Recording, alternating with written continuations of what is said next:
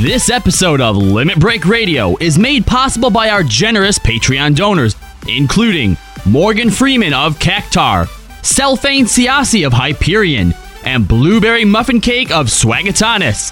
Thank you so much for your support. If you want to support Limit Break Radio, visit patreon.com/Limit Break Radio. And by Alamo City Comic-Con, October 28th through the 30th at the Henry B. Gonzalez Convention Center in sunny San Antonio, Texas. Alamo City Comic-Con celebrates the artists that entertain us through TV, movies, comics, gaming, and cosplay. For more info, including badge prices, celebrity guests, hotel accommodations, and more, visit AlamoCityComicCon.com. Live from Eorzea. Limit Break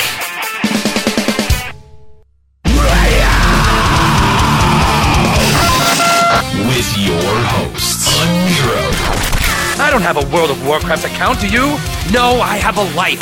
Carlo. You won't get rid of me that easily. Ascalia. I really like the part where they talk about elephants doing it. Juxtaposition. Oh, I don't think I'm a lot dumber than you thought that I thought I was once. And Mika. Nerf this! LimitBreakRadio.com. 5, 4, 3, 2, 1.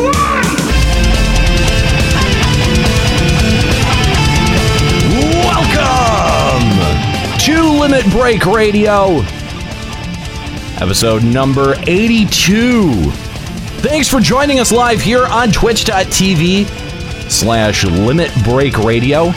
Excited to be with you today because we have a full crew live in Eorzea today. I forgot how crowded it gets in here. Right? Poor Papa Woody is sitting in the corner again. He is. Demoted. Fucking bullshit. He had a good solid couple weeks of a mic. That's way more than Juxta ever got before being initiated as a host. I thought you were going to say that's way more than Juxta's ever had. That's way more than Juxta's ever contributed. And actually, Papa, I think we read this email on the last episode, but there was a listener who complimented you and said that they wanted to hear way more of you in the show. So. Well, thank you. That's not happening now. You know what? I think Carlo should have to earn his seat and microphone back. I think we should put Papa back in that slot. Oh, do we have to introduce the guest host before he can speak? Maybe. I don't know. Is that what we're doing here today? I don't like this. I don't want another little sibling. I was getting used to being an only child. Welcome to the show live here at twitch.tv/Limit Break Radio. Excited to have you along today. We got a lot to talk about. And again, like I said, we've got a full crew joining us today. Of course, Juxtaposition and Ascalia, who are regulars. And then the people who actually show up every week. That's right. And then we've got the people who have been playing hooky. Nika, welcome back. One episode. Whatever. It's one episode too many. Welcome back. Asshole! Thank you. You guys suck! So, the chat wants to know, how was your maternity leave? What? The chat was under the impression that you were away on maternity leave, and we may or may not have dissuaded that opinion. What? Just saying, hey, don't shoot the messenger. I'm just, all I'm doing is filtering the chat's questions to you. That's all I'm doing. I feel like it would be much more well known if that was actually true. Yeah. And probably longer than a week. You would think. Anyway. I'm glad I took all those child-grabbing classes. Also joining us, we've got Carlo. Welcome back. Hi. I really wanted to stay silent longer so people were like, is he really there? Yeah. No. Yeah, what's up? I'm Hi. back. Hi, welcome back. By the way, this is all like a very intricate series of drops that we've pre-prepared for Kahlo. This is Robo Kahlo. That was an idea once. I was going to, if I had enough time, which God knows I never did, but I was going to go through old LBR episodes and cobble together a drop board of Kahlo sayings and phrases, and so we would have Robo Kahlo who would interject every so often. All you need is Nutter's Gonna Nut. I think that's Nutter's Gonna Nut. Oh, it's back. It's making a comeback, kicking it from the back. Yeah. I think I had that one. That was the only one that I was able to find. Anyway, welcome to the show. Thanks for joining us. If you're listening on the podcast, thanks for subscribing. Maybe consider, if you listen on iTunes, leave us a little bit of a review over at iTunes. Reviews help other people find the show, and we would appreciate it if you left a review of the show, no matter what you think. Good, bad, indifferent. We encourage you to leave a review. Also, we are available on iTunes, Google Play, Stitcher, wherever podcasts are available. And you can find all of that over at limitbreakradio.com. If you want to join us live in the studio, we are, of course, broadcasting live from Sergeant Tannis in the Goblet, 5th Ward, Plot 30. You can come and hang out in the studio, wave at the camera, or take all your clothes off. I don't know. That's something that people do when they're in the studio for some reason. I don't know. Dance on our tables. That's right. Also, make sure that if you are a Reddit user, I know that we probably don't have many of them that listen to this show anymore, but if you are a Reddit user, make sure you go and subscribe to the LBR subreddit. That's over at our Limit Break Radio. And we post there occasionally. We haven't been too active on there, but I think we would like to encourage our team to get a little bit more active. But this was a subreddit that was formed by our fan base, by our listeners. So we made it. No, we didn't make it. We didn't. That's the point. That's the best part. So it's the only LBR thing I think that we didn't make. Yeah, right. Still waiting on our Wikipedia page. We don't have one of those. We've been around for 10 years and we don't have a Wikipedia page. We also don't have action figures. Especially Juxta. To that? Especially Juxta doesn't have one. I know. Juxta, whatever happened to your... Did you ever hear from that person about your action figure? No. I thought they were only making it for a class project, I think, weren't they? So... Yeah, but we should still have seen it. Yeah, right? Like, fell off the face of the earth. Throw out the LBR signal. They were gonna... the LBR signal. The Juxta signal. I thought they were gonna, 3D print one. It looked like they had the model for it. Yeah, they were sending us pictures and stuff. I don't know, Juxta. Maybe you should try reaching out. Of course, we are supported by your support over at patreon.com/limitbreakradio. This week, actually, a couple of days ago, we got our latest shipment of t-shirts. Yes. So the Patreon exclusive t-shirts are... Papa's not excited about that. It means that we've created more work for Papa to do. Make sure that if you want to get a Limit Break Radio t-shirt, to head on over to patreon.com/limitbreakradio, where we are currently sitting above $2,000, securing another month for Final Encountercast. Thank you guys so much for your support.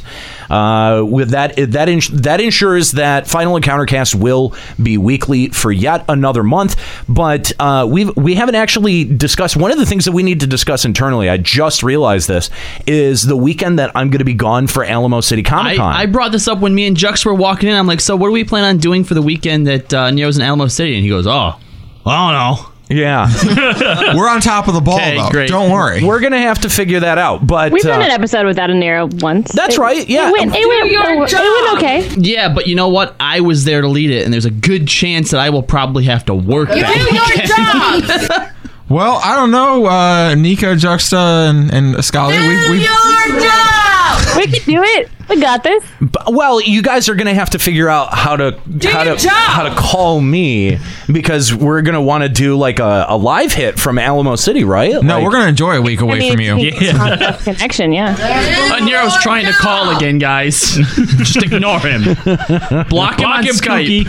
Speaking of Alamo City Comic Con, we are supported by Alamo City. The recently announced guests over there include Millie Bobby Brown, better known as 11 on Stranger Stranger Things.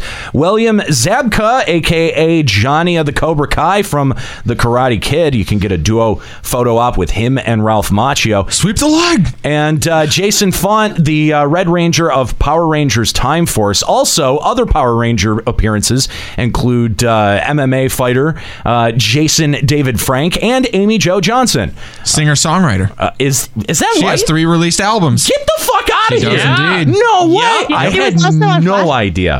Yeah. Wow, that's very impressive. Yeah, there was a video went viral of her sometime last year. She was had like a little sort of impromptu mini concert at someplace in Canada, and she was wearing like the Pink Ranger getup and everything. Oh man, I lose my mind. Oh, dude, I just got a bit of a fan boner there.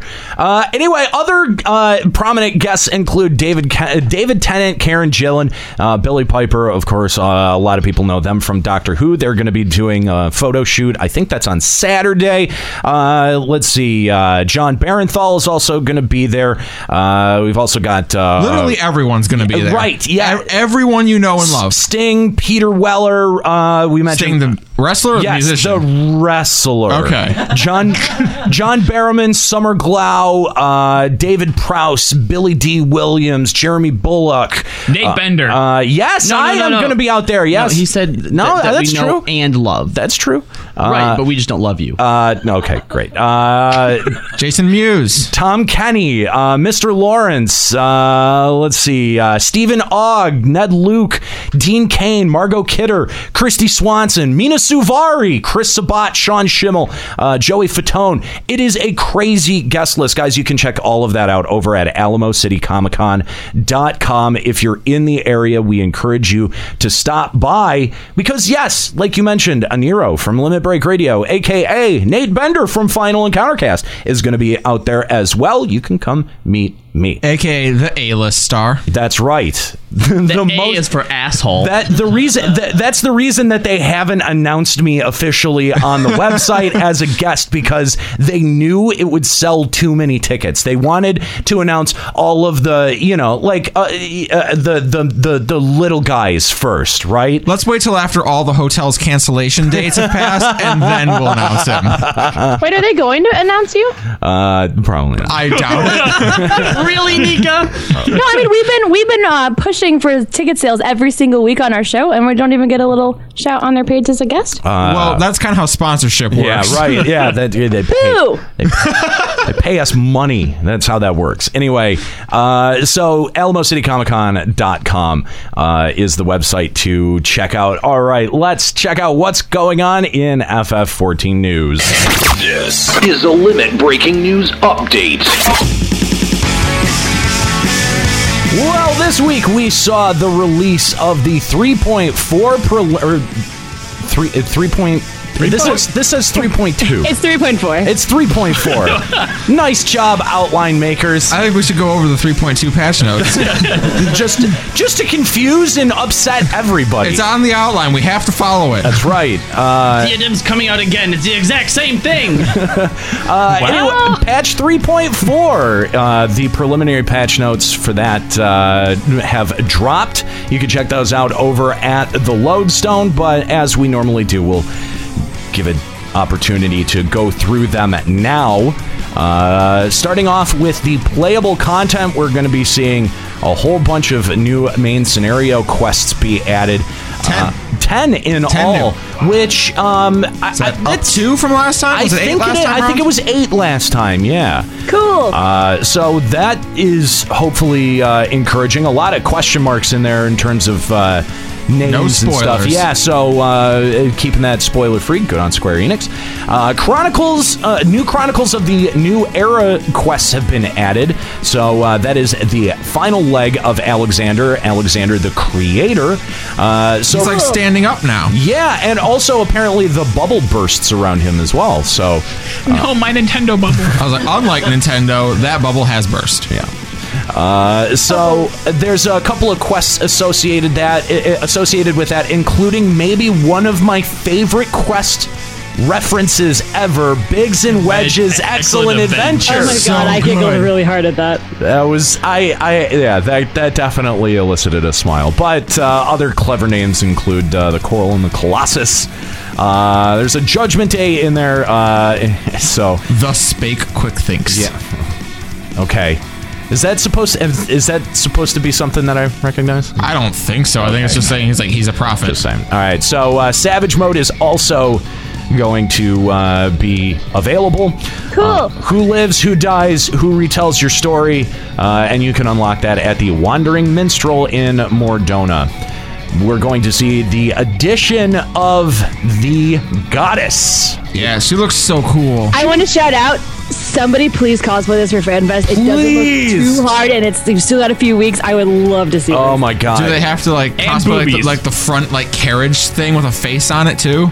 That would that would be too awesome. Hard. I don't know if you can do that in 3 weeks. But the rest of it, you just need silver body paint and a piece of string. A piece of string? Nika, you just want to see scantily clad girls.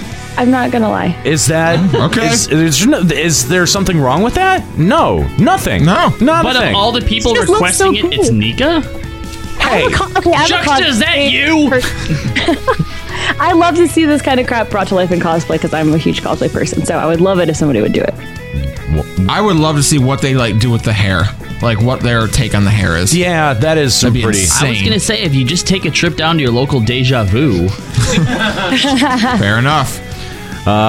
So there's a couple of quests that go along with that. Let's see.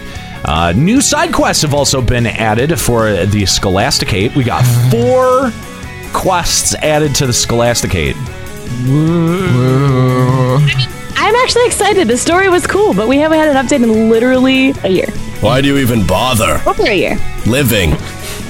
And we also get 2 new Hildebrand quests. Again, 2. Just 2. Stop. Yeah. Ugh. Yeah, especially if you're not going to attach any fights to it, it almost feels like strictly fan service. Why? And the second one is again question marked out, for spoiler purposes. Yeah.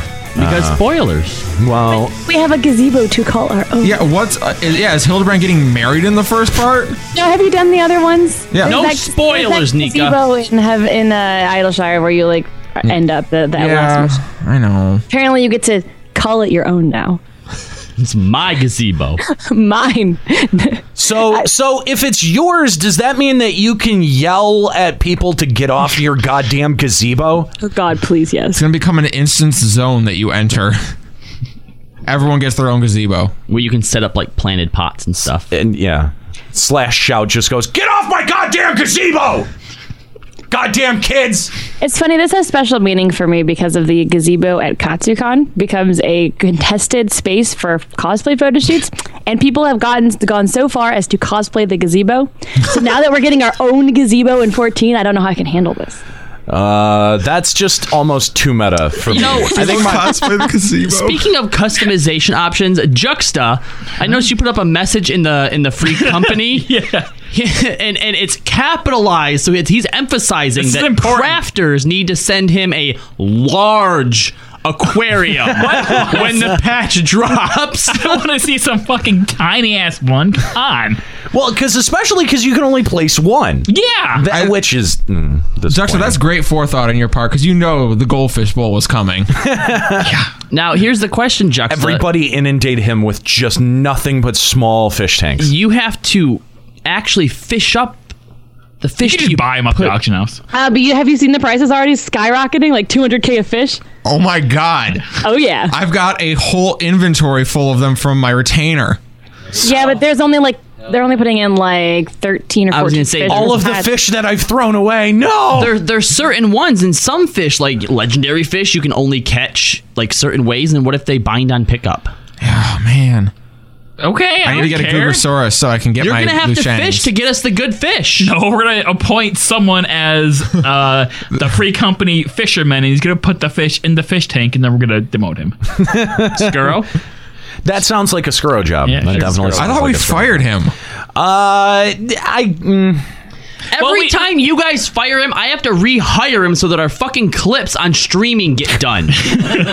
And it's the fall season, so we can hire him back on for the seasonal. Oh, we fired the summer intern. For the autumn. Okay, that's fall fine. seasonal intern. That's true. Fall has started 3 days ago. The thing is, we just can't keep him employed for more than like 60 days, or he can start collecting unemployment. Oh, right. Yeah, that's. Oh, yeah. I wouldn't want to have to pay that. No, we don't. He's not employed. He's Oh, yeah, that's why we don't pay him. Yeah, We've never paid him. That's fine. Yeah, it's 60% of We whatever pay you him get in paid. exposure. We don't want him to get too full of He himself. gets We need to paid destroy in his valuable experience. Yes, the Experience and intern exposure. experience. That's the best. So that's the best what you payment. call this. That's Yours that is is exactly way what I more call valuable. this. Yeah. Valuable experience. That's right. By the way, drink. I do actually. so That's a winky face. It sure did. it did. That happened. Oh my god. Oh, why are you so angry? So we've got a new side story quest for Great Google Library Hard. That's to unlock that. Also to unlock Duels and Wondrous Tales. We've got quests to unlock all of those. New Grand Company quests have been added. Squadron and Commander, which is across all three Grand Companies there. Don't yay that, Nika. Oh, I thought we were getting to the actual rank ups. That's not yet. Yeah, no. I was excited about the rank ups. I don't know about the squadrons yet. Well, I was until I was told that it's just retainers. It really Group retainers. And It's more like retainers in the way of like MGS5 was, where you have to make like a strategic group of people and send them on. Oh my god! I made that comparison last week, and I got made fun of. Well, really, no, it's exactly like that. Plus, also, it also says that certain people will exhibit preference for being with other certain people on the squadron. So if you like parrot people that don't like each other, It's still okay. Great. So that means they're not going to bring you back a chub. That's a great point, Nick. I really like the contribution you've given us. Maybe you should go back on maternity leave. Zing. Location of certain NPCs for the Moogle Beast Tribe quest from Lax to Max have been adjusted. New items can now be purchased from the Amalja, Ixali, and Vanu Beast Tribe vendors. We've seen adjustments to treasure hunts. The types of elegant tombstones obtained from Wyvern Skin and Dragon Skin treasure maps have been adjusted from esoterics to lore and from lore to scripture. The following additions and adjustments have also been made to the Aquapolis. The awards have been added and adjusted. The types of elegant tombstones have changed from lore to scripture, and the cutscene shown when doors unlock has been adjusted. Also, new monster spawning patterns have been added. That's cool. Maybe. Yeah, changing it up. That's great. A dynamic system, which I don't know. I'd like to see more things like that. That's kind of interesting. Grand Company changes. And players can now be promoted to First Lieutenant in their respective Grand Companies. That's good. I completely forgot what rank I've been for the past forever. Max. It's been whatever the... Yeah, exactly. Once promoted, the company seals cap will be increased from 50,000 to 80,000 company seals. Yay. Yeah, I have to spend seals just to keep it at cap. So, with the introduction of a new Grand Company rank, new items have been added to the Grand Company Quartermasters, which you can check out if you want to over at the Lodestone. Players can now take command of soldiers in their respective Grand Companies with adventure squadrons. After assembling a sufficient number of NPC recruits, players can deploy a squadron of soldiers on a special mission, reaping rich rewards upon their successful return. See, rich rewards. These aren't pores. No fish coming back this time. All right, so what? But now we want fish. Grade 5 materia? That would be rich. Can you think of Not for anything long it would else? fish. Fish? Yeah, now The fish. The fish for the aquarium.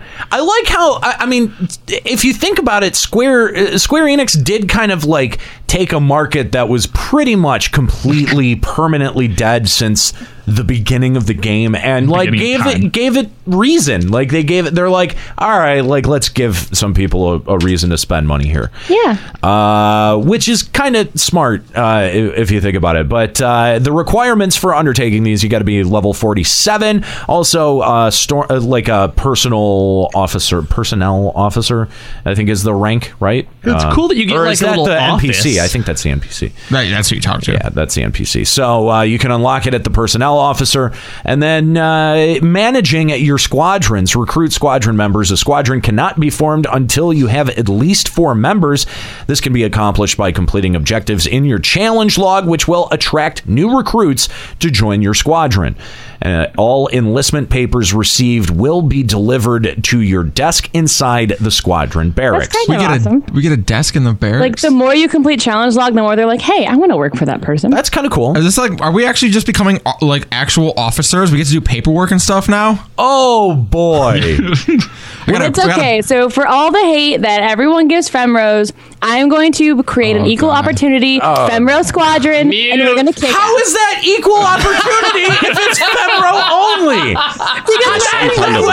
You know that? That's nobody hires Femrose. This is a safe space for Femrose. But that's affirmative action, not equal opportunity. We need a safe space too. I'm gonna laugh so hard if there's not actually any Femro characters. Oh, I hope there's only 3. Please only be 3.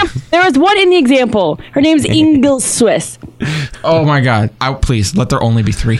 When a potential recruit piques your interest, select question when viewing their enlistment papers and call them into the barracks to view their profile. If they are to your satisfaction, you can recruit them to join your squadron. The barracks has room for 8 soldiers. If you have reached this limit and wish to enlist new recruits, you must first discharge one of the existing squadron members. We'd like to calling them in for an interview and then saying, yes, we hire you, or no, we hate you. We'd like to recognize your contributions. Unfortunately, we just feel like we're moving in a different direction at this time.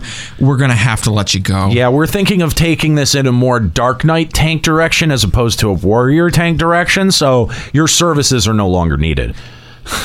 You may also choose to postpone a potential recruit's enlistment or dismiss them when reviewing their papers. Please note that if you postpone enlistment, you cannot review the next application until you choose to accept or dismiss the current applicant. I'm not sure that's how actual hiring works. Yeah, no, I don't think it is, but whatever. So yes or I'd no, like the option to throw them into like a Fight Club little arena with like 1 or 2 weapons and be like, yep, you know what? The last 2 surviving get the position. Let's go. Unfortunately, there's only 1 position available, so we're going to have tryouts. So to train your recruits after assembling your first squadron, they must undertake the introductory mission City Patrol. After successfully completing this mission, they may undertake training courses posted to the regiment board. Training courses will provide increases to the squadron's overall physical, mental, and tactical abilities.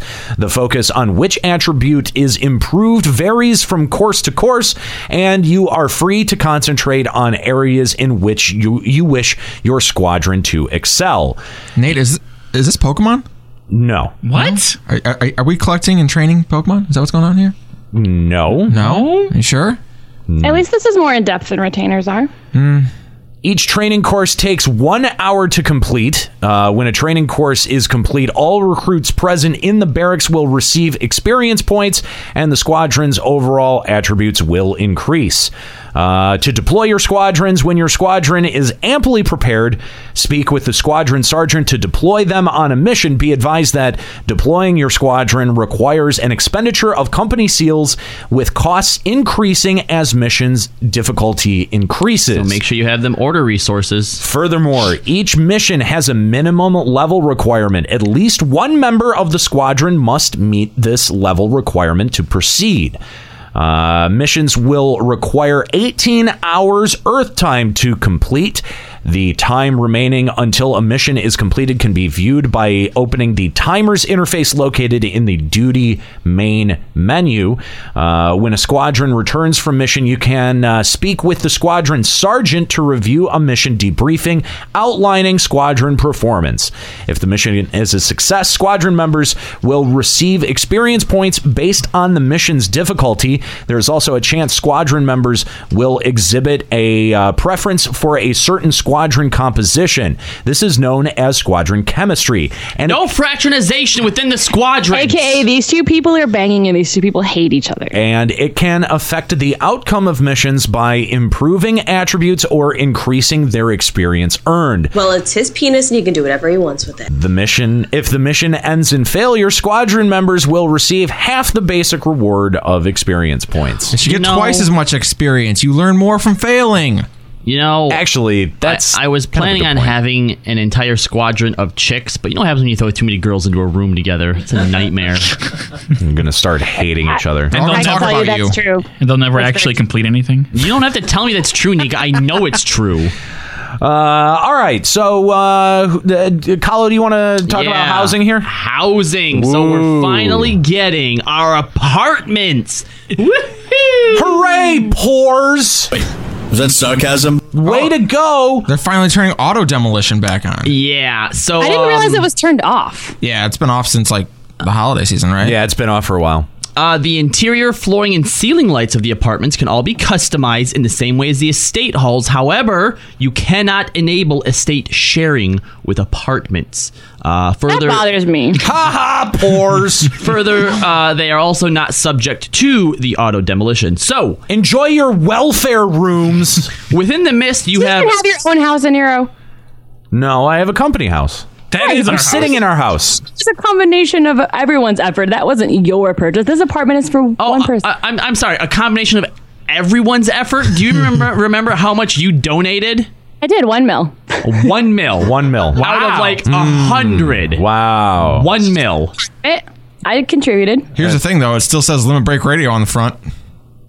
It should does. be Limit Break Radio, except Nika in parentheses. That can be arranged. I'm going to buy an apartment and none of you guys are welcome. No femros. No one wants to fine. Who wants to go to your fucking apartment? No one wants to go to your rent-controlled property, okay? No one cares. Good job. I hope decorate it with a really fancy aquarium. Still, no one will give a fuck. Oh my gosh. Can we bring back the Gill casinos from 11 and just shout them outside apartments? Make it the biggest slum we can. Nika's totally gonna throw like a little dinner party and like Ryuichi's gonna show up. That's it. Ooh. Oh, ouch. Woof. Ooh. Ow. So I like how on the map too, the apartments are just way over to the side there, away from all of like the houses. Yeah. There's a reason. Put the poor people in a section for themselves. The mountains in the valley. Yeah. Go to literally across the bridge. Go to the fucking lavender beds. The slums of Topmass. the other two are open. Then at the lavender beds we have the ghetto of Lily Hills. And at the goblet we have the Sultana's breath. Yeah. Enjoy your projects. There you go. The projects are the Sultana's breath. An apartment building is available in every ward in the 3 residential districts, with a second apartment building available in each subdivision. Each apartment building also contains a lobby where players can engage in fights. They can sell drugs to each other, exchange food stamps. Hey, you know what they should do? This is where they should put NPCs to distribute welfare tome gear. Oh no! I just realized that my house on Balmung is right down the street from the Sultana's. Oh, you know we're literally the next house down.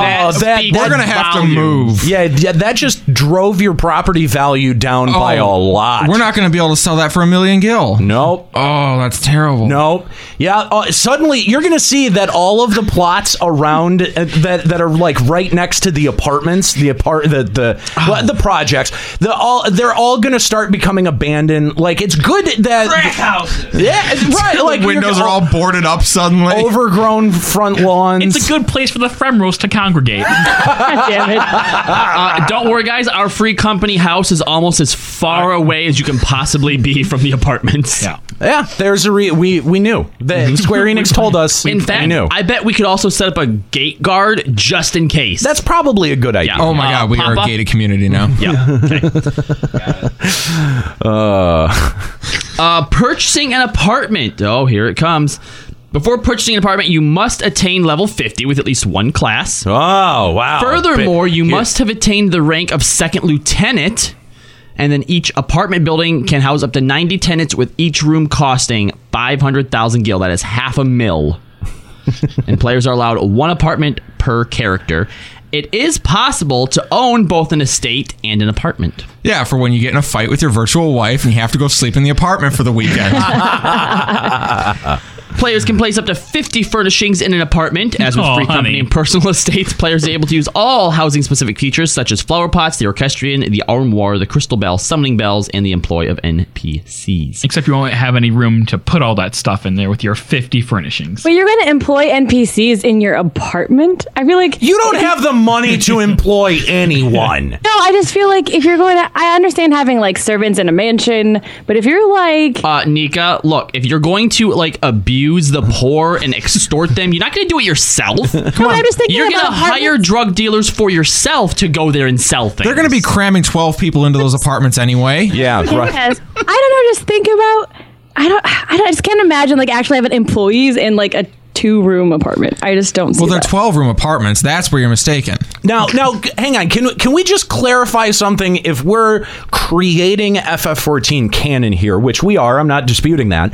But if we're creating FF14 canon here, why don't we go back and just say the Sultana's Breath, in comparison, that's like condos. Like, that's where, if you're gonna buy, that's the good place to buy. Yeah, right. It's named after the Sultana. That's right. It's in the windmill. We've got. Yeah, the windmill's pretty sweet. Exactly. Oh, exactly. good. My property values won't be so destroyed. That's right. Yes. So now the Lily Beds, on the other hand, like, that seems to me like it's sort of like a middle class brothel.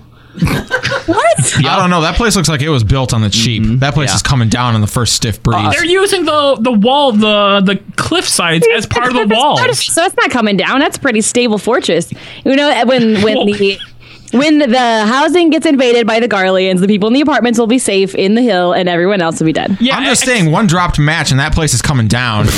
Well, think about it during rainstorms. That's going to cause mudslides. You're going to have dirt and grime and all kinds of awful stuff coming into your walls. that's going to be. Imagine the wood swell. Like, it's going to swell up against those rocks and break. And Carbon then monoxide warning. Well, hey, and then the top mast, that's like trailer park. That's it. At least it's made of concrete. I mean, imagine walking into the office. There's a single Look how desk. fancy. It's made of, like, white marble. How is that? Yeah, it's white now. Yeah. You think you're going to maintain that? Come on. In 5 years, that is just going to be like stained lime green. I lived in an apartment complex that was kind of like that, where you pulled up and you were like, oh, this is kind of nice, and you walked inside and you're like, oh my God. Yeah, we got to keep the Femros in there some way. That's right. The gate's keeping people in. That's right. No, usually gated communities are much safer. For the people outside. Yes, we're safe from them. Each apartment building also includes a chocobo stable, which is shared by all tenants. Here, players can train their chocobos, change their color, and also assist in training other tenants' chocobos. So now you can have complete strangers feeding your chocobos. Does that mean strangers can, like, change the color of your chocobo? No, I don't think so. Not the color, but they can feed them. You can because you can train chocobos in free company stables too. Okay. You actually get achievements and stuff for feeding other people's chocobos. So we're just gonna have dozens of rampant chocobos wandering around the feral front yard. I mean, that'll be nice for about 2 months, and then whoever manages the chocobo stables will get fired or quit, laid off, or they'll find them smoking crack or something. Overfeeding the chocobos, now they're obese. Abusing chocobos everywhere. Abusing the chocobos. You can have people kidnapping chocobos, and suddenly a fried chocobo place opens up next door. Oh no. Okay, we've taken this a little far. Okay, new furnishings has been added. All right, now this first picture, what's the furnishing? Is it the rock, the tree, or the leaves on the ground? The tree and the leaves. It's like an autumn tree with leaves that fall on the ground. Actually, it looks like you can place leaves on the ground wherever you want. It does look like that. Yeah. So How now we're exciting. going to have our... We Great, can now clean we the are to- leaves. We're gonna rake up a pile and run and jump. All right, Skuro, you're in charge of raking leaves. and Calcabrina dolls, I can't wait till someone makes a room that is full of nothing but these dolls just staring into your soul. That's going to be our stream area one day. We absolutely need to get those dolls. Like, that is something that we need to have behind us. Those are going in the Skuro room. Yes. They've also added trophies for season 1. No, they Lone added Wolf glowing to the trophy. And, trophies. did they? Yeah, they put a glow Oh, yeah, on 'em. graphical effects have been added. All right, pretty cool. That's not cool. bad. Yeah. I mean, that way if you walk in the house, they actually stand out. Yeah. So the 3 people can look at those and be happy. It actually draws your eye to them, yeah. Aquariums have been added. Look how big that aquarium is. It's so cool. There are various sizes, pretty and awesome. you can catch fish, as we mentioned earlier, to put them in there. There's a list of which fish can be caught and put in. When preparing an aquarium for fish, players can choose the type of water to fill the tank with, as well as adding accessories for decorations. Toilet water. That's apartments only. Toilet water, yeah. There you go. So yeah, water accessory fish. So some of the stuff that can be put in there: copperfish, tricolored carp, dark bass, blah blah blah blah blah blah. But not chubs. No chubs. Why can't I put my chub in there? Unless chubs are under the sea water. For blatantly obvious reasons, I think. That's... Just that's abusing animals, that's why. You only requested a large aquarium. There's an extra large aquarium. Oh, no! I didn't even Send your realize large it. aquariums to Large, Juxta. extra large. There's actually a pretty big jump, too. 4 fish in the large, 7 fish in the extra large. Yeah. What's the purpose behind limiting to 1, though? Is it just to control the market or what? I think they just don't want like everyone's house to be completely filled with aquariums. Well, who cares? That's not up to them. It's not up to them. If I want 5 aquariums because I like fish, then God damn it, give me 5 aquariums. I wonder if it's a projects have processing standards, thing. Is it a Mika. processing thing where they like don't want to have to control the PS4 fish limitations. moving around? What we should be able to make the walls in our room aquarium walls. That's what we should be able to do. That would be awesome. That's the goal. Yeah. That's the dream. That would be awesome. Floor and ceiling too. Just live in an aquarium. New orchestrion roles have been added. A tooltip has been added to display the title of songs that appear cut off. A playlist function has been added to the orchestrion. That's cool. Mm-hmm. Let's see what else we got. Playback modes. There's play all. There's shuffle. There's repeat. So, okay, we now have our media player in the game. Yep. The title of the songs you have yet to acquire will now be displayed in the orchestrion list. That's cool. Oh, thank goodness. Thank goodness for my OCD. I would like a small request. This was something that was in... I've seen this in other MMO games, but I mean, like, they could literally take the UI that they've built for the orchestrion playlist and put like an MP3 an in-client MP3 player using the exact same menu. That'd be super cool. That would be awesome. I would be totally into that. But be one less thing that I have to run. But resources out of. But that would be like fourth wall breaking. Wait, well, it wouldn't in-game be lore? able to be an MP3 player. It would have to be like a crystal that would echo with the sounds of the music. Oh my gosh. What kind of? I hate all of you. What kind of in-lore reasons would there be for your character to be listening to What Does the Fox Say? No. It's a link shell.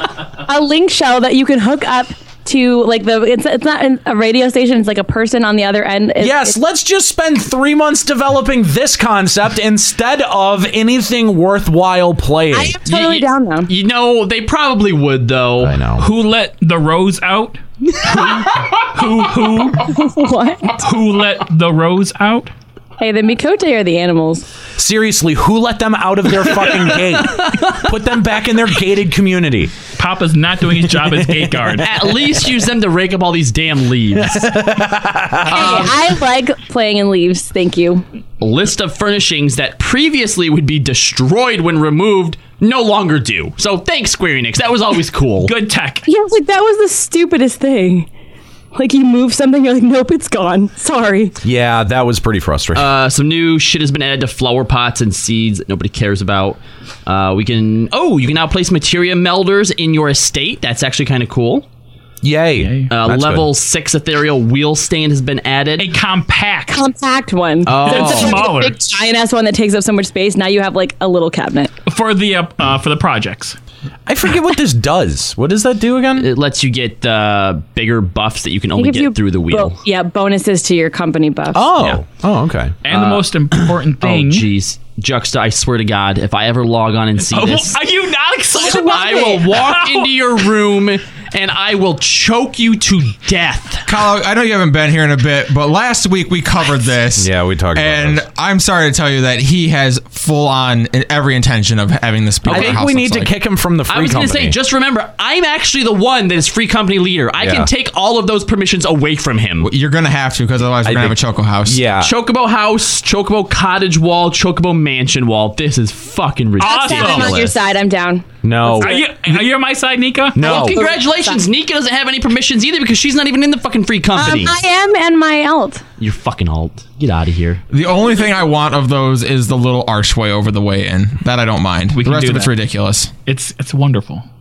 The archway is the only okay thing, but the gigantic chocobo coming out of the top. It looks like some Chuck E. Cheese ripoff. Come to Chocobo cheese. 5 nights at free companies. And just look out over the world on top of a chocobo head. No, that you know what that is? That's the fried chocobo stand. That's what it is. That makes sense. You're right. In the city that I live in, we have a place called Atomic Chicken that is literally just a building with a humongous plaster chicken sitting on top So of it. that's going to go up right next to the top mast for the row community. The triple triad battle hall has been added. This is kind of cool. Is it? You know, Yes, idiot. People do actually play triple triad, and for the tournaments, this might actually be used. Okay. But if you want to cheese your score, you're still going to play against people who just let you win. So Yeah, but I mean, it is cool if you want to. There are a lot of people that look for people to play. Like I've actually spent time saying, "Who wants to play with me?" And like nobody does. So there are like people that actually has nothing to do with triple triad and everything to do with you and where you live. What? In the top mast. Where I live. I don't live anywhere.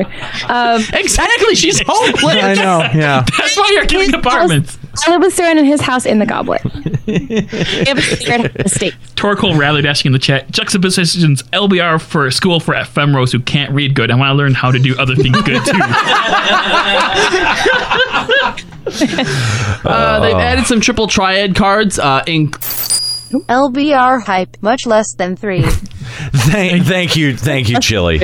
Much less than. So it I was was going like to say the hype is much less than 3. There's no hype. That's a heart. That's an emoji heart. We know. Okay, all right. They've started to include the Scion's new looks in the cards. We have alternate look Ishtola and Thancred there. It's kind of cool, I guess. Is that a completely separate card, or yeah? Oh, yeah. Those are new cards. Yep. They have new clothes. Oh, so it's like a second edition. Yeah, version. there you go. Okay, all right. They have a different subtitle. Oh god, beta's coming out. Everyone hang on to your alpha versions. They're going to be worth tons of money. New cards have been added to the Bronze Triad card packs. The Moogle card and Moglin card are now classified as Beastman type, and there have been new NPCs added to play. And look, I'm gonna mention this next part just so I can rage about something. So, all right, players can now register to play Lords of Verminion via the Duty Finder. Yes, right. But you can actually specifically queue for Lords of Verminion player battles role play. Yes. Like there are people who role play out their Lords of Verminion. No. Where does it say that? Challenge. Lord of the LOVM player battles. RP and RP. What? Oh my god. All right. I love you. I don't know how prominent that is. I have a character on I have a character on Balmung, and I've never seen this. I was gonna say, you know what that is? That there is like the sub area. That is where all the ERPing goes on. Never queue for that. That is your slut roulette right there, guys. Oh, I've never heard of this. Yeah. I love the smell of queef. Okay, the chat is correcting us. It's ranked points and non-ranked points. Oh, thank God. Oh, okay. Oh, thank God. Aniro, you can come back. Aniro just walked into his room, probably to commit suicide. Papa, you better go and stop him. Hurry before he drinks the bleach. Beaten off. I don't want to walk in on that. Why would he go in his room to beat off to role-playing Lords of Verminion? Yeah, he does that in here. It's right in that chair over there. I have never been more disappointed. Is that you have to be not in a party to do the ranked one? That makes sense. Oh, it's ranked points and not ranked. That's so much better. It's just like the glory hole of RP. I mean, even in the chat, they're like, "I'm an RPer," and even that scared me. It's like, okay, that's still garbage, but it's so much better. Why do we need a ranking system for Lords of Verminion? Yeah, now we can find out who's ranked first and who's ranked second. Tournament. So that means you can play and play against people just to practice without getting the ranks for the tournaments. Still, it's terrible. We found out that RP means ranked points, not role thank play. God. Yeah. Okay. It's ranked and unranked. Okay. It's still garbage, but significantly less. Yeah. Players may now purchase 3 jumbo Cacpot tickets per week, so your chances just tripled to win nothing. I can lose 3 times as much every week. I can forget to purchase 3 things every week. All right, cool. A summoning bell has been placed next to the gold saucer Aetherite and the race counter at the Chocobo Square. Okay. New prizes are also available for purchase using MGP. What do you guys think of this Chocobo barding? It looks... I'm trying to figure out its like inspiration. I was gonna say it's definitely a bonnet. It's like the Wild West. It's like, it is like the Wild West. You're right. Yeah. Why is it in the snow? I kind of like everything but the bonnet. The bonnet looks stupid. Actually, I like the bonnet. I don't understand the shirt. It's a female chocobo, you ass. Hey! Females wear the bonnet. Excuse me. Are you assuming that Chocobo's gender? Yeah, what if you wanted to wear it? It is. It's clear. You know what? No. You know what I just realized? That looks vaguely Native American. That is culturally offensive. That Square-Enix, you need to take this barding out of the game. Assholes. Look Native American. Pilgrim Chocobo. No, I know. Kind of transphobic. It looks more Bigoted pilgrim. hate speech isn't gonna fly here, bro. I know. It's just being a dick. Wondrous Tails has been added. Oh, and this is good. Tails as in like the tail of an animal. Actually, this sounds really interesting once I actually like. Yeah, when I read about it, it wasn't so bad. Chloe Aliapo fears her stories are not quite what they used to be, as they no longer seem to lift the spirits of her troubled friend. Oh, no. Fuck yourself, Chloe. Her troubled friend is that one Mikote child who's always crying. You know what? Maybe if she'd put out a little bit. Take up Chloe's journal, the Wondrous Tales. She's like 13 at the most. Hey, we have no idea how Mikote's age. This is Kahlo. Oh, That's fair enough. I was gonna say, is Chloe your pen name, Kahlo? Taking And up your stories? fill it with pages of your own adventures that she might be inspired to write new stories of her own. She wants to plagiarize us. Yeah, that's what it is. So It's called inspiration. one of the many people that want to plagiarize us. I see what you did there. So you go and you talk to her, you get your journal, and apparently completing the objectives within your journal, so it's fucking books again. But it's different. Okay, so if you look at the book, there's 16 objectives, and at random you'll get 9 seals out of the 16. And depending on where they land in the book, if it's like slot Bingo? machines, if you get them in a row, then you get prizes. A slot machine? What are the prizes though? Okay, so if you get 9 for all 9 slot seals, machines you like get that. tomes. Bingo. For 1 seal, you get like tome and some kind of ore or some kind of dark Elegant matter. 10 piece. And this, if you get 2 lines in a row, you get a minion, like the new Thancred minion it looks like, and 3 lines is gear. If you get 3 lines in a row, that's gear. What and kind of gear though? I don't know. There's a green piece of Crafted gear, 250 and a blue piece gear. of gear. There's also a blue piece of gear. That has up to 2 to 5 materia slots on it. And All the right, cool, maybe. I'm just saying. Bullshit. Serious? The cool thing is too is that if you take new people in with you, you get a special kind of like seal for helping new people. Right. With the actual fuck Scoro was banned, it made me happy. Why isn't Scoro banned anymore? We had to hire him on as our fall seasonal intern. It turned to fall. Because we don't want to do any more work. Yeah, right. Anyway, so you get tokens for helping new people, and with those new people tokens, you can actually shuffle around the seals and try to make them in a row, or you can take one objective that's maybe like you didn't get a seal for, but it would complete your row, and you can make it undone so you can try it again and try to get the seal for it. Yep. All right, Except the seals are random. This sounds kind of cool, but again, it's gonna come down to what rewards are they I mean, actually it looks giving us cool. If you for look them? at it, it looks like you get a minion, you get gear. So if the gear is good, I mean, look, that 500 tomes for 9 seals, that's pretty good. All right. Whatever the gear is, it just depends. We're going to have to wait and see. But all right, in concept, sure, I like the idea. Yeah, I mean, it's a bonus for doing stuff that you wouldn't normally do. Yep, and it's a bonus for helping new people because you actually get to shuffle around the seals and try to get better. Yeah, and you get rewards for helping new people. Right, you get a reward you can't get otherwise for helping newbies. Yep. It's just kind of dumb how it you only get like the one reward. So if you get 2 lines, you don't get the 1 line and 9 seals. Yeah, you don't get all of them. That's kind of stupid. What if I want the one above it? Week. What if I want the one above it? Why would you want that? No, because the minion is the... What if I already have the minion? Then you can... Well, maybe we don't know that the rewards are the same every week. Well, and you can get the one above it by doing less work. Yeah, less work the next time. There you go. Added a few new objectives, one of which actually seems kind of big and broken. Win 3 triple triad matches in the battle hall and you get 3,000 MGP. That's a pretty good little boost there. Yeah, you get a lot of MGP just for playing triple triad. I know. It's pretty awesome. Just in general already. Certain foods and medicines can be used while riding a mount. New hairstyles have been added. I hear that these hairstyles are all going to be both gendered. Do we know if that's true? Based on their appearance, I would guess probably, yeah. Yeah, they look like they'll be both. I think they could, swing both ways. I'd like to see Nika sporting that mullet there, the third one. I want to see what that would look like. Nero, if you do not get that mullet...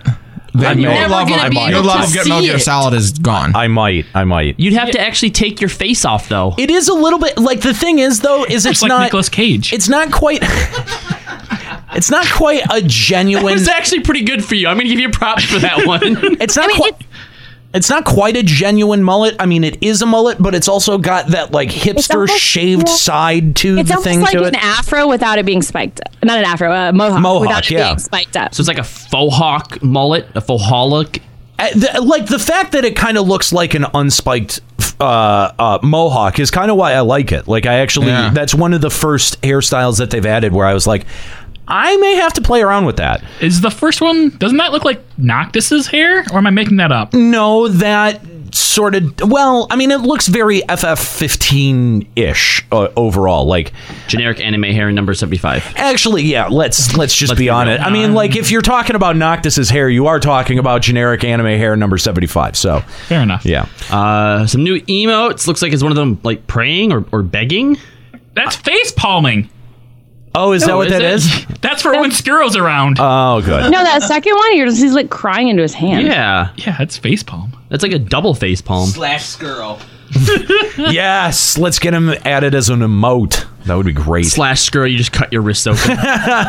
Deletes all your character data. Skuro pops up and you cut him. You go to the Garlean space station.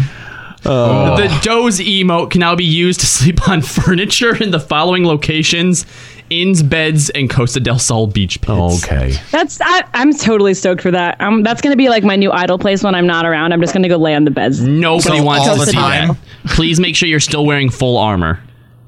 Fuck that. We just see Nika dozing off on the porch of the apartment complex. Yeah, man.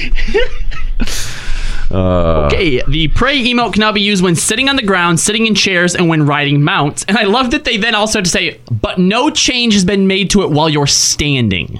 That remains the same. Good to know.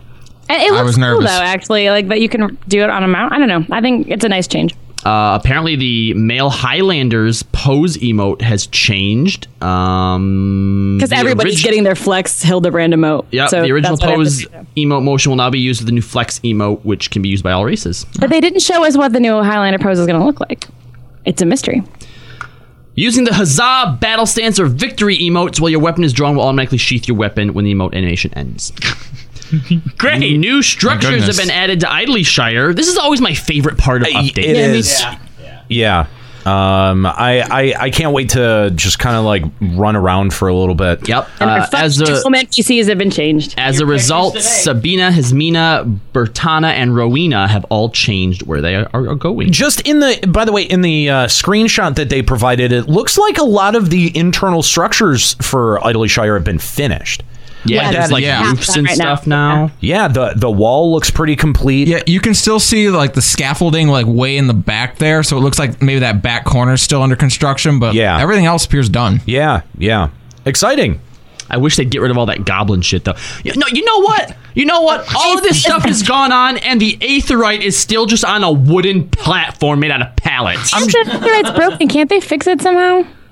Is it broken? Yeah, it's cut off. It's chopped in half. half. Look at it. No, there's been all kinds of different ones. Not necessarily all of them are all like super pointy on the top and the bottom. I mean, but this think one of was the a ruin Vanu ones. Those are just like fat crystals. These are ruins that the goblins have started to rebuild on. It's definitely broken. It still fucking works. What more do you want? For now. Yeah, but now we're going to have all these Femros coming and using them all the time. It gets all the energy drained from so many people teleporting here, they need to fix it. That's why we keep them behind the gates. Yeah, I got news for you. I've been on Sargatanas. It ain't getting drained from too many people showing up in Idleshire. There's no concern of that. Aren't there other Aetherites that look similar to that? I thought there was. I thought there were too. In the dragon areas and stuff in Heaven's Ward, I think there are. Yeah, I think it's just based on like some locations. I think the ones in... No, I think it's because this entire area has been ravaged and beaten up. No. The Charlayans, they created Aetherites in that one structure that's taken over by the goblins in the hinterlands. You can actually see where they're manufacturing the Aetherites. So what I think was that this is probably a more effective, an earlier version of it, a less refined version, but still very functional. I think what it is, I think it's a more efficient version because I think they were tolling out these giant crystals, and some guys like, why don't we just cut them in half and then we'll have twice as many Aetherites? You're just making this shit up. Because now we have half as much efficiency.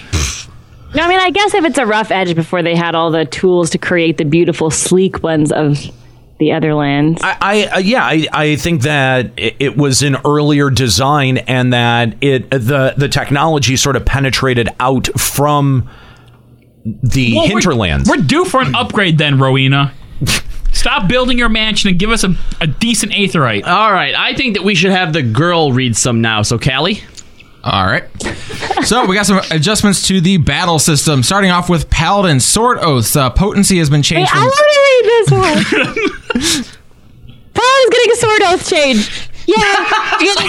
Potency increase from 50 to 75. Although I don't quite understand what weapon delay will now affect damage output, like only for Paladins or for every... No, for Sword Oath. Before you got... Did it not affect it at all before? I guess not. Maybe before it must have just been the straight 50 potency no matter what. Yeah. The base potency is now 75, but your weapon delay will affect it. So a longer weapon delay probably means that more damage. And if you have a shorter weapon delay, then you get less damage. Yeah. Okay. Cool. Can I read Dark Knight or do you want to keep going? No, you can go. I just want to read Paladin. Well, hold on. Anira, did you want to read Dark Knight? No, I don't, because it's PvP changes and nobody gives a shit. Unleash now binds enemy for 6 seconds in PvP areas. Auto attack will stop when this action is used. That's actually kind of cool. I guess. Machinist Reload. You're doing PvP. Reload now remains in effect until all ammunition is used. That's actually an awesome change. That is actually a pretty good change. Because, the other other jobs, you can just give stacks and they stay. But for this one, it's like, nope, you only have 30 seconds to use all 5 of your ammo. Too bad if it wears off. Because that makes sense conceptually. Oh, I reloaded my gun. Your gun and don't use it. It just falls out. Well, if you're using Aether bullets, maybe after 30 seconds, they become less effective. Well, not anymore. Not anymore. Out of your gun. Black Mage's Blizzard heavy duration has been reduced from 12 to 8 seconds in PvP. Sleep now affects only the selected target in PvP areas. Sleep duration has been reduced from 12 to 8 seconds. That was how we would cheese the 4-on-4 battles, though. You just have a Black Mage sleep everyone over and over, and you just beat them down. They don't want you to do that. Yeah, I think hence the changes. Fun. Freeze bind duration has been reduced from 12 to 8 seconds. Conjurer / White Mage Stone's heavy duration has also been brought down from 12 to 8 seconds. You know, EP only though. If this realm or if this reality was like D&D, Nika wouldn't be allowed to be a paladin. Why? Because she is chaotic evil. Well, yeah, with things like what you just said. Oh, we can't just sleep the whole group and beat them down one at a time without them waking up at all. Darn! Your god would totally just show up and be like, all right, you know what? No, you're no longer a paladin. I'm taking my blessing away. You're just a person now. I can't remember which ones I normally get when I take those D&D quizzes. But I never get like chaotic good or anything like that. No way. No, chaotic evil. The big change, I think, is Astrologian. We could probably just skip this part. Yeah, I don't think this is important at all. Nobody cares about this. It's a huge buff. They're getting everything changed. It's actually going to be good now. So, Nocturnal Sect has increased healing magic potency from 5 to 10%. Aspected Benefic, amount of damage nullified by the barrier from Nocturnal Sect has been increased from 130% of HP restored to 170% of HP restored. The potency of the magic barrier in PvP areas has been changed to 65% of HP restored. Aspected Helios, amount of damage nullified by the barrier from Nocturnal Sect has been increased from 120 to 150%. Enhanced Benefic, the effect has been changed to grant a 15% change that your next Benefic 2 will be a critical heal. Jesus. Yeah. Stella's heavy duration has been reduced from 12 to 8 seconds in PvP areas. Redraw's recast time has been reduced from 60 to 30 seconds. That's halved. Draw's effect duration has been increased from 15 to 30 seconds. Royal Road, the range of the area affected by Ewer and Spire has been extended from 15 to 20 yalms. The balance, right. Yeah, right. The balance, the increased damage effect on single target has been changed from 10 to 20%, and the increased damage effect on a group has been changed from 5 to 10%. Not in PvP. For the bowl, damage reduction on a single target has been increased from 10 to 20%, and damage reduction on a group has been increased from 5 to 10%. Does not apply in PvP. And lastly, Celestial Opposition, extended duration of effects cast by self and party members has been increased from 5 to 10 seconds. That's like putting an entire, using the bowl now is like putting Rampart on someone. Yeah. That's so good. That is buffs all around for Astrologian. Yeah, that is pretty critical. Holy shit. Yeah. This is bullshit. A lot. Now people might play them again. Where's my white mage buff, man? Don't you play Astrologian? No, I don't play Astrologian. I thought you had an Astrologian. I do, but I don't play it. I play white mage. Well, now you're going to have to play Astrologian. No, I'm not playing Astrologian. You love card games, though. White mage power, okay? They have cards. Yeah, they have cards. You can live your Yu-Gi-Oh fantasy. You can play on motorcycles. Oh my god, and now you can go to the Wolves Den and yell, "It's time to duel." That's right. You know what? Stop. And then you can go to the Triple Triad Battle Arena. Just to get back at them now, you should play Astrologian and have RP macros on everything that is Yu-Gi-Oh based. Oh my god. I love RPing. You know there's an RP flag in this thing? Yeah. There is. So that people know you're RPing. Uh-huh. Yeah, it's kind of like back in the day when they used to have to sequester off lepers. This is FF's version of that. So we know who to hate automatically. Yeah, you won't even have to talk to him. Why do you hate me, Daddy? Did I make the joke? Did I make the joke? Could the icon be a gold star? Is that possible? You made that joke. I think I did. did. You sure did. I'm just going to double down on that one. Yeah. Because we've already been pretty terrible. Let's just go even more. Boy, have we. Yeah. Players revived using the following limit break actions will no longer be inflicted with weakness, and furthermore, players already suffering from weakness will be cured of the status effect. So That's Pulse of Life, great. Angel Feathers, and Astral Yeah, Stasis. those are level 3 limit breaks. That's regulars. great. That's so good. Yeah. So no more level 3 limit break. We're all alive and we're dead again. Yeah. No, Yep. it When really it takes weakness off of you're already up and weakened. That's I think that's probably the bigger change right there. Like that, I think is huge, that it will erase any existing weakness. Yeah. Wow. I mean, that really does give you like an entirely like a second chance. Yeah, it really is a second chance. Yeah. That just seems like a big change. Following PvP actions have been adjusted. Weapon Throw, Enhanced Weapon Throw 2 effect duration increased has been reduced from 9 to 8 seconds. And for Black Mage Nightwing's effect duration has been reduced from 8 to 6 seconds. Enhanced Nightwing 2 effect duration increase has been reduced from 12 to 8 seconds. Okay. Woot. The time required to switch PvP presets has been reduced. Furthermore, the progress that displayed when switching presets has been removed. And I think that's all our PvP stuff, thank goodness. All right. Well, Nika, how about you tell us about the new dungeons that have been added? Well, wait, we forgot to talk about how auto attack will now attack no matter which way you're facing. Oh, well, there's that.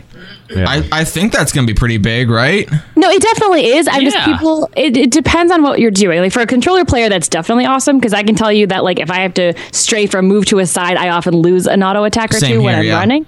But I know that some people are complaining about now like the moves where you have to the moves where you have to face away from the target or something like. Or if you have to completely stop moving, like for Fatale, whatever that one was. It's all bad. No, what's good about this is now you can AFK and not have to worry about if something goes behind you, they'll know.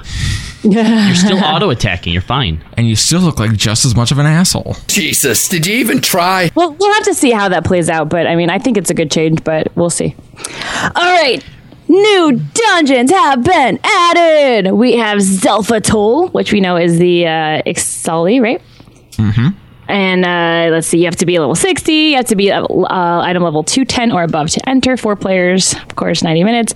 Let's see, it's from Four Toms Manor. It's very, it's very grayscale. Boy, is it.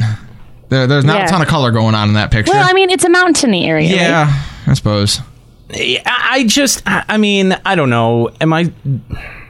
I'm excited to see what is in Zelfatol, but again, I'm gonna go back to the same criticism that I had before, and that's, like, I feel like they're including a huge region in just simply an instanced area, and I feel like that's a little bit of a cop-out. Right, we know that this is going to be probably part of the main storyline, and that we do know that it is in between where we are and Alamigo. So I'm hoping that the storyline is like, well, let's go check this place out, and maybe we'll get kicked out at the end and be like, nope, sorry, you can't come past, or something. So that'll kind of like hold us off until the next expansion. We might actually get a Zelfatol explorable area. Yeah, but wouldn't they name it something different other than Zelfatol? Like that?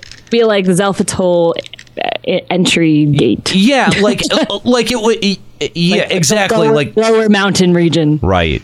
Yeah, but this is just Zelfatol, so I feel like it's supposed to take the entire place of the region. I kind of like the architecture here, like these like cliffside wooden structures. The scaffolds. Yeah. I mean, I'm excited for it, but you're right. Lore-wise, we'll have to see. But I just freaked out over the name of the quest for the Google Library. Let me Google that for you.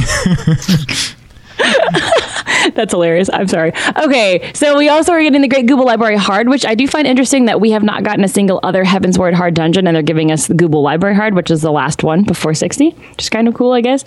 That they're not going back and giving us like... Well, the Snowy Vigil Hard. What I'm really interested in is that this is not attached to the main storyline quest. No, this is the one separate of it. It's actually from Midnight Dew. That's the Roganin in Idleshire. So it's not even like from Matoya. Right, exactly. It's very surprising because I would have figured that they would have been redirecting us back to the Great Google Library for like a story reason. Usually these quests are pretty throwaway quest lines. Like I don't know how much I expect to learn from this second foray into the Great Google Library. I think we're still going to get a good bit of extraneous lore. It's just going to be on a different topic this time. I don't know what it'll be, but I'm sure there'll be a lot of it. Well, I mean, again, I was really hoping that we would actually get some movement on Yuri Anjay's plotline, and we may. I think we will. Did you notice? I don't know if you talked about when you looked at the trailer last week that when they're narrating and it says something about betrayal, it shows Yuri Anjay's face. Yeah. Yeah. It just doesn't seem like it's going to come out of the Google Library. Something going here. Right. Like I said, we very well might get some movement on that, but I had already kind of drawn the conclusion in my head, like that's the reason why we're going to the Great Google Library, and apparently I'm wrong. So stupid idiot.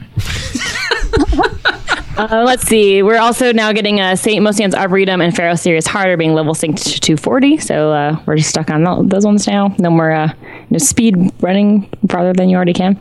And we're getting Alexander the Creator. You have to be item level 230 to even enter, which is the normal mode. What else? The rewards are the same old. The pieces of the armor that we normally get from the chest, you get so many, turn them in, just like normal modes. Yeah, it's pretty standard. Yeah, it's pretty standard. Yeah, if you did it for the last for Midas, you know what's going on. You also get a gear from the fourth one, and after 7 gears, you get the weapon, yada yada, same as before. Yep. And Savage. Actually, what I do like about this one, though, is that you can, for whatever reason now, that if you queue up for Savage mode as a full party, you don't have to meet the item level. Because you actually need item level 245 to enter alone through the Raid Finder. But Yoshi had said that the first 2 rounds of Savage this time around will actually be completed in the current best in slot, which is 240. So if you queue up as a full party, even though the requirement's 245, you can still enter as 240 and probably win. Okay. So we'll have to see how that goes. Neat. Coolio. Who lives, who dies, who retells your story. Okay. Well, that works the same way as before, too. You know, the lockouts and the yada, yada, yada. Yeah, unlock it at the Wandering Minstrel in Mordornum. Yerp. Are we going to trust Juxta to read some of these? What do you want me to read? I don't know. As long as it's not like, if it's just little short bursts, I think he should be okay. You should have seen how good he did when we gave him text that already didn't make sense. He was a savant. Yeah. Well, that's because it's in his native language. You can finish the Midas stuff, though, if you want. Alexander Midas Savage. From there, yeah. Yeah. So now you can queue up for Midas in the Duty Finder. They're making it so that you can just queue into whatever one you want. There's no more lockout. And they've also gimped Cup of the Sun a little bit. The Minder's Blast Attack no longer gives damage down or confuse. That was like the one thing that made people wipe at the beginning of that one, which is no longer in. They also used that same part for the final Alexander, where you have the blaster, and they made that the same. And in Arm of the Sun Savage, if you're in the wrong, there's the one jail that silences you. It no longer silences you, so you can use different people inside of it now. And the physical vulnerability down from the engine oil has been reduced. Those seem like pretty significant nerfs. A little bit. The Blaster's Mind Blast attack is kind of lame that they get rid of that, because usually if that goes off and everyone's confused and damage down, you just wipe. Right. Because, I mean, you have to have a silence, someone on silence duty during that fight. So usually I'll silence with Spirits Within, or we have our machinist do it. And if they miss one, you'd wipe. Now you won't. Okay. That's a pretty significant change. The other change isn't quite so bad. Yeah, no longer silence in place in the jail. I mean, I guess that gives you a better, if you accidentally put the wrong person in the jail, you have more of a chance of surviving. Okay. Yeah. That's pretty much. All right, go ahead then, Juxta. Weeping City of Macaque has been adjusted. Weekly restrictions from stuff has been removed. All right, new trial has been added. Containment Bay P1T6. This is the goddess fight. You're gonna get this from Ukulele. You've got to complete the quest, the previous quest, and then there's gonna be an extreme mode. What's kind of going on? Oh, never mind. I had trouble making out the top of the head here in the screenshot. Yeah, and I thought that was like a line of different stuff, like Voltron-y sort of stuff. Actually, I want to look at the gear they're wearing. That's gear from Circus Tower, but I'm pretty sure it's not the same that is coloration. people. Oh my god, that is fucking people. I didn't. Oh, you're right. That one on the left is like the green one normally, but it's orange. Huh. Yeah. Okay, that's interesting. Let's see. The extreme mode's going to be a thing. 235 or higher for item level. Players will now receive the power of the Echo in events in certain trials. They're adding that to Final Steps of Faith and Nidhogg's Raid. 50%. That's just the easy mode. The Nidhogg's Raid is the hard mode, and that's 25%. That's standard, okay. That's normal. Action recast timers will be reset when everyone wipes.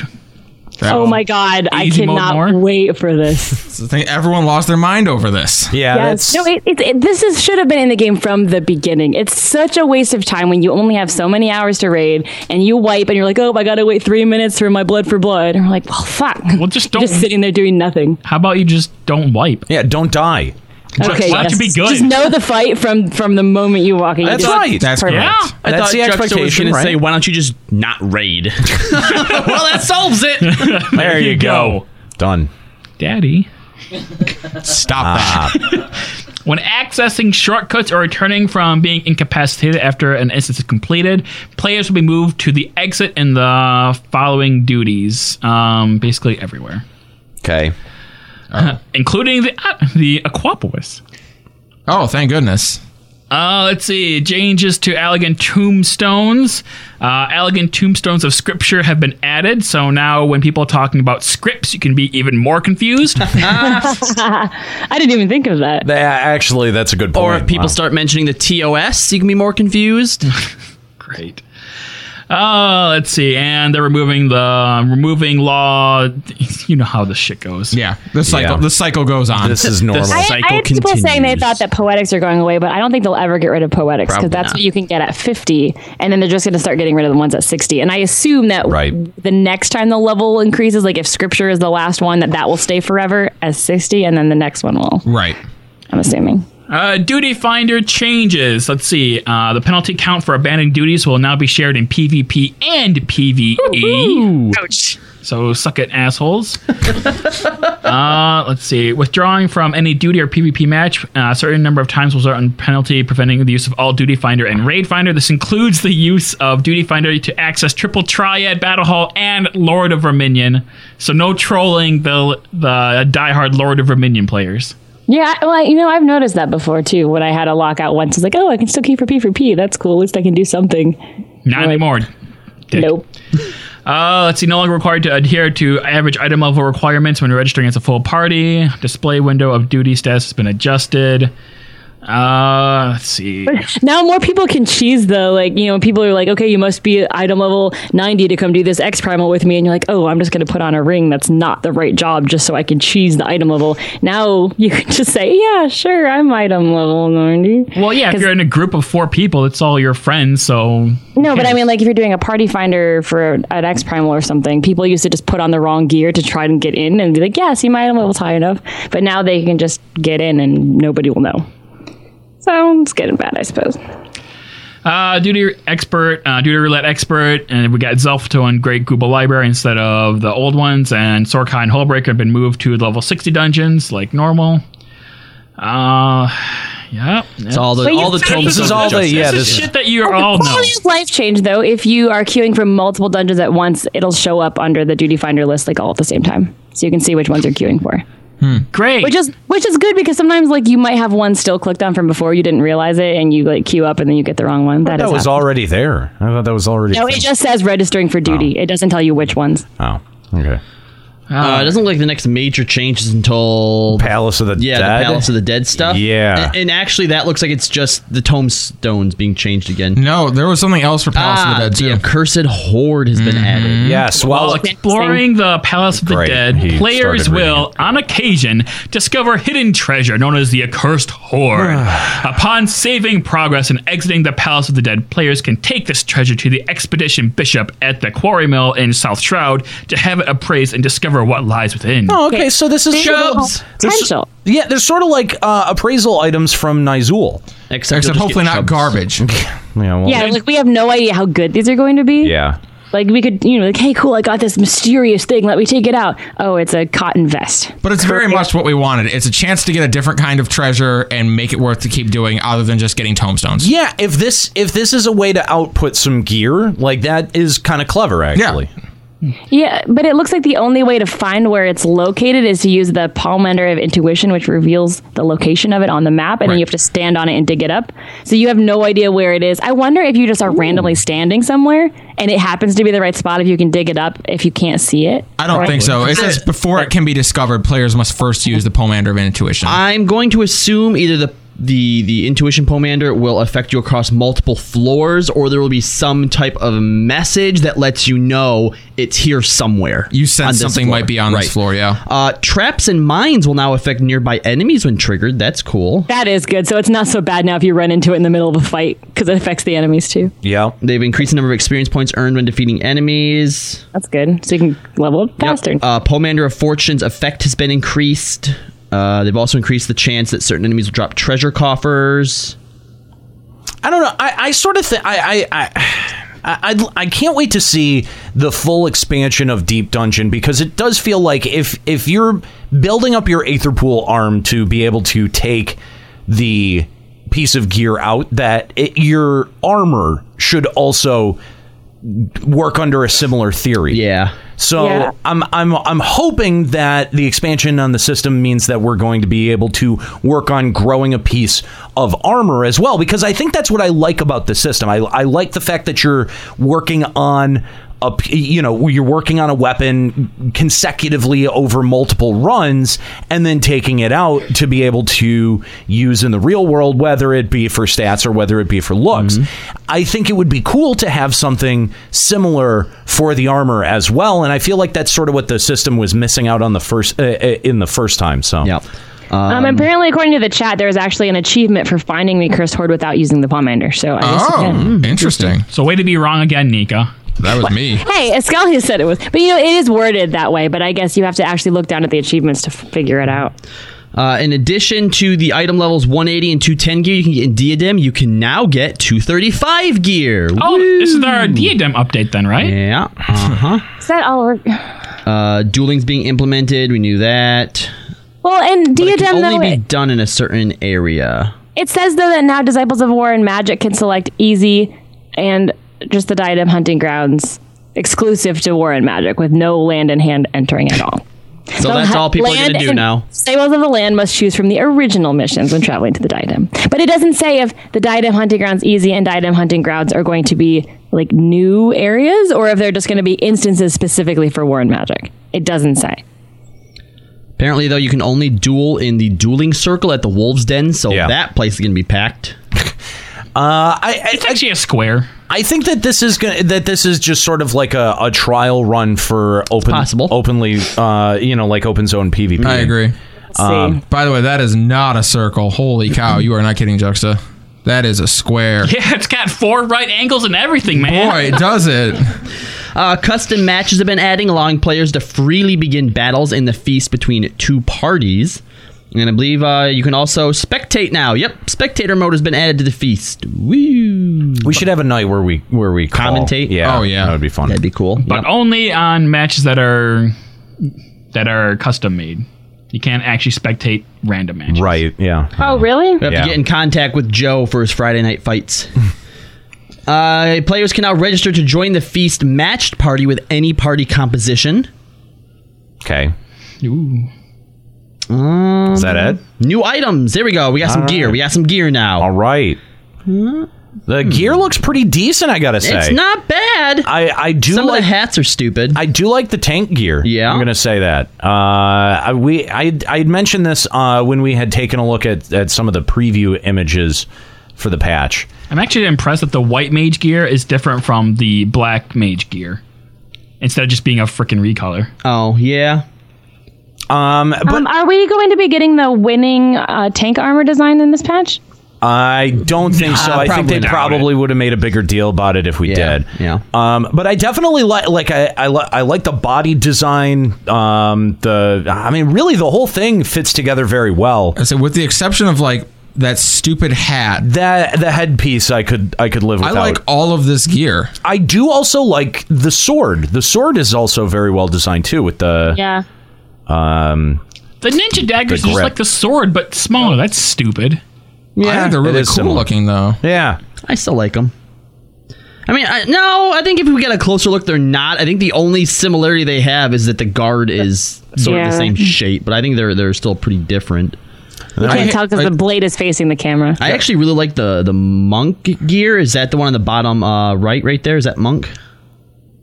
That's all the crafting stuff, isn't it? I mean, it's hard to tell because none of them are wearing weapons. Yeah. So it's hard to tell if that's another crafted tank set or a monk set. Okay, because I was gonna say I actually really like that one. But you're right. I think that's the crafting gear because they say they're getting Ironworks stuff this time around, and that has a very Ironworks feel to it. It does. Yeah, I was just gonna say that it has something very Ironworksy about it. Yeah, I think that's the crafter and gatherer gear. Right. Yeah, I don't hate this gear. I really don't. I don't either. I mean, for the last 2 patches, I feel like I've been very critical on the gear, and it sucked. Yeah, well, it wasn't good. This is definitely a step in the right direction. I think that they've stepped it up a little bit in terms of the design. So that seems to be it. The rest is just like help to. Oh yes, fucking thank you. The following items can now be discarded. Yokai Watch. Oh no! Why would you want to discard it? Because I was so upset when I finally got done getting the dagger. I'm like, I'm getting rid of this accursed thing. I must destroy all evidence that I've participated in it, and it wouldn't let me destroy the stupid Except, are you going to destroy the ninja daggers? No, but those are being locked away in a secret vault on my retainer that will never be used. You can put it in the armor. You can in the armor, yeah. So new chocobo barding was added. This is I'm not really sure what to make of this. Sophia barding, right? Yeah, it's okay. I guess it's kind of ornate. It's a little too ornate for my taste. New mounts have been added, including Goldbird. I like that bird. Goldbird. Goldburb. Also, new minions have been added, including Heavensward Thancred. I wonder what their stats are for Lords of Dominion. Oh, it's so cute. Oh God, stop that voice. Stop. Ugh. She's in color and love it. It's so It needs cute. to go in an oven. Stop. Yeah, make good bacon. It's so cute. But we know that the Thancred one is from Wondrous Tales. There's also, this is kind of cool. I didn't see this coming. So in the system settings, you're going to be able to add filters such as sepia or monochrome. You've also got some depth of field adjusting and those are for the, limb darkening. Did they camera thing. Did they add the filter where you can put the dog nose and ears on yourself? Snapchat FF14. Also for the iCam, they disabled/enabled the camera's switching feature. So we'll have added a countdown feacer. We'll have to play with that. Yeah, Juxta's really excited about that. I'm excited about that too, just because I'm a tank who pulls things. Camera lighting has also been added, by the way. You don't have to use the, what was that, the sun? Wind-up sun. Yeah, the wind-up sun. Although I thought that was kind of a clever way to sort of engineer around it. But, yeah. I like that you can pause characters doing group pose now. So now we can do the stupid dances and pause it and get the best screenshots. I'm stoked. I'm going to spend so long playing around with this. Oh my gosh. Just stop. Effects indicating borders between areas and zones. You can toggle off. You can toggle on and off, as well as effects indicating a plot of land that is yet to be purchased. Let's see. I think that is a new indicator for the north on the minimap has been adjusted. Thank God, I could never figure out which way that was. Well, it stands out. Well, because some people don't lock their map north at spin, so you, I don't know, need a better eye-catching thing. Anyway, all right, so that's the bulk of what to expect for 3.4. Again, if you're listening on the podcast, you are probably already downloaded 3.4 and have been playing it already. Those of you listening live get a bit of a preview of the patch notes. But we also wanted to have another conversation today because obviously we have we are joined by a very special guest. Today, Kahlo has graced us with his presence from the land of WoW. Special Ed. And we wanted to. So, Kahlo, first of all, where have you been? Well, the reason I haven't been to show dates is that I have unfortunately been working Sundays because my job hates me. Right. But the reason that I've been, some people might be like, Kahlo, do we not pay you enough here? Do we need to pay you more? Well, if he takes 6 weeks off and gets a raise for it, we're gonna have words. I'm just saying. I'm just saying. I have to agree there. I'm just saying. Well, I make. Do we not pay you enough? I make about $80 working the other place and $60 working here. So yeah. Well, yeah. And how much work are you doing there versus here? Well, how many hours? How many hours? Yeah, how many hours? I get to play Pokemon. In other words, how many? And it's air conditioned. You get to play Pokemon at this work, don't you? All right, the air conditioning is a legit thing. Like that's solid. Although I gotta say, now that we've transitioned into fall, it is not like unbearable in here right now. I was just thinking that on my way here today. Yeah. Like, there's gonna be 6 of us in the room today, or 5 of us, and it's gonna be so hot. And it's not too bad actually today. Yeah, it's Other actually than pretty that, okay. Though some people have been asking why I haven't been streaming as much, but I've just been over at Final Encounter Cast because I have been playing a different game. Yeah. Okay. Just a different game. Just one is it different game? Outlast? A different MMO? Yeah. Is it different games every time? It's a different MMO. It's Pirates of the Burning Seas, isn't it? Yeah. Blade and Soul? No. Wait a minute, you're finding out why everyone hates WildStar. The Matrix Online. Is WildStar still around? You made a private server. No. You found a server for City Heroes. It takes place in a world where there may or may not be crafts of war. You boarded the Titanic? Final Fantasy XI? He's playing Minecraft. Oh, okay. Hey, I get it because you like little kids. That was a stretch. Nah, that wasn't very good. I give it a 10. See, Juxta saved it for me. World of Warcraft. I've been playing the new Legion expansion. You. Oh. I don't have a World of Warcraft account, do you? No, I have a life. It's a lie. Juxta does have a World of Warcraft account. In fact, I'm going to out you right here on the show, Juxta. So the day that I had him download it, he made this big hubbubaloo. He hung up on me. He called me back. He hung up on me. He called me on Facebook phone and hung up on me. Yeah, I did. And then told me that he installed Final Fantasy XI on my computer. Good. So I get home and he had installed WoW. All right, good job. Fast forward a few weeks later, I'm trying to convince him to play. He finally says, all right, fine, I'll play. And I'm like, but it's going to take you all night to install it. He's like, no, it's already installed. I installed it the day you did, just in case. Oh. Stop shaming me! You are a terrible person. I'm sorry. Even he didn't believe in himself. God damn you people. You dirty, dirty man. What's funny, though, is that of the people who have been tuning in over at Final Encountercast, I've seen this comment more than a few times. Take off your clothes. You're not wrong. God damn it. Chucks are killing it. I've seen you kindly. I've seen the comment, does A Nero know? And which I think is hilarious. Does Daddy know? Stop. First of all, which I think is hilarious. Second of all, yes, I know. Third of all, what is even more hilarious is that Kahlo actually asked permission. He was here when it. No, I didn't ask permission. Yes, you did. Yes, I you said I was totally thinking did. about No, it, and you gave me permission, like I needed it. You totally asked for permission to go play WoW, which I have granted. Did he ask for permission to play or to stream WoW? Both. Well, actually, streaming, because that's kind of like our competitor. No, in fact, because what Aniro said was, he goes, if you're going to do it, you can't hide it. It can't be like a dirty little secret. Right. Exactly. Yeah. That makes it seem. That makes because even if I'm playing that and not streaming it, then like Nika or Escalia gets the streaming bonus, and I can't have that. So we all know that. So we've had Kahlo ever. We've had Kahlo on assignment playing Legion. On assignment. Wow, you're saying it anyway. You are covering up for your boyfriend pretty hard today. I know you said last week you were going to give a blowjob, but you're really working on it. So let's talk about Legion. We needed to have this conversation because some interesting things have happened. Which, I mean, that is a bit unexpected, especially after how poorly Warlords of Draenor performed. Right, yeah, exactly. And a lot of people had tuned out from WoW. I mean, it was a year, like I think over a year without any content update since like the first or second patch of the game.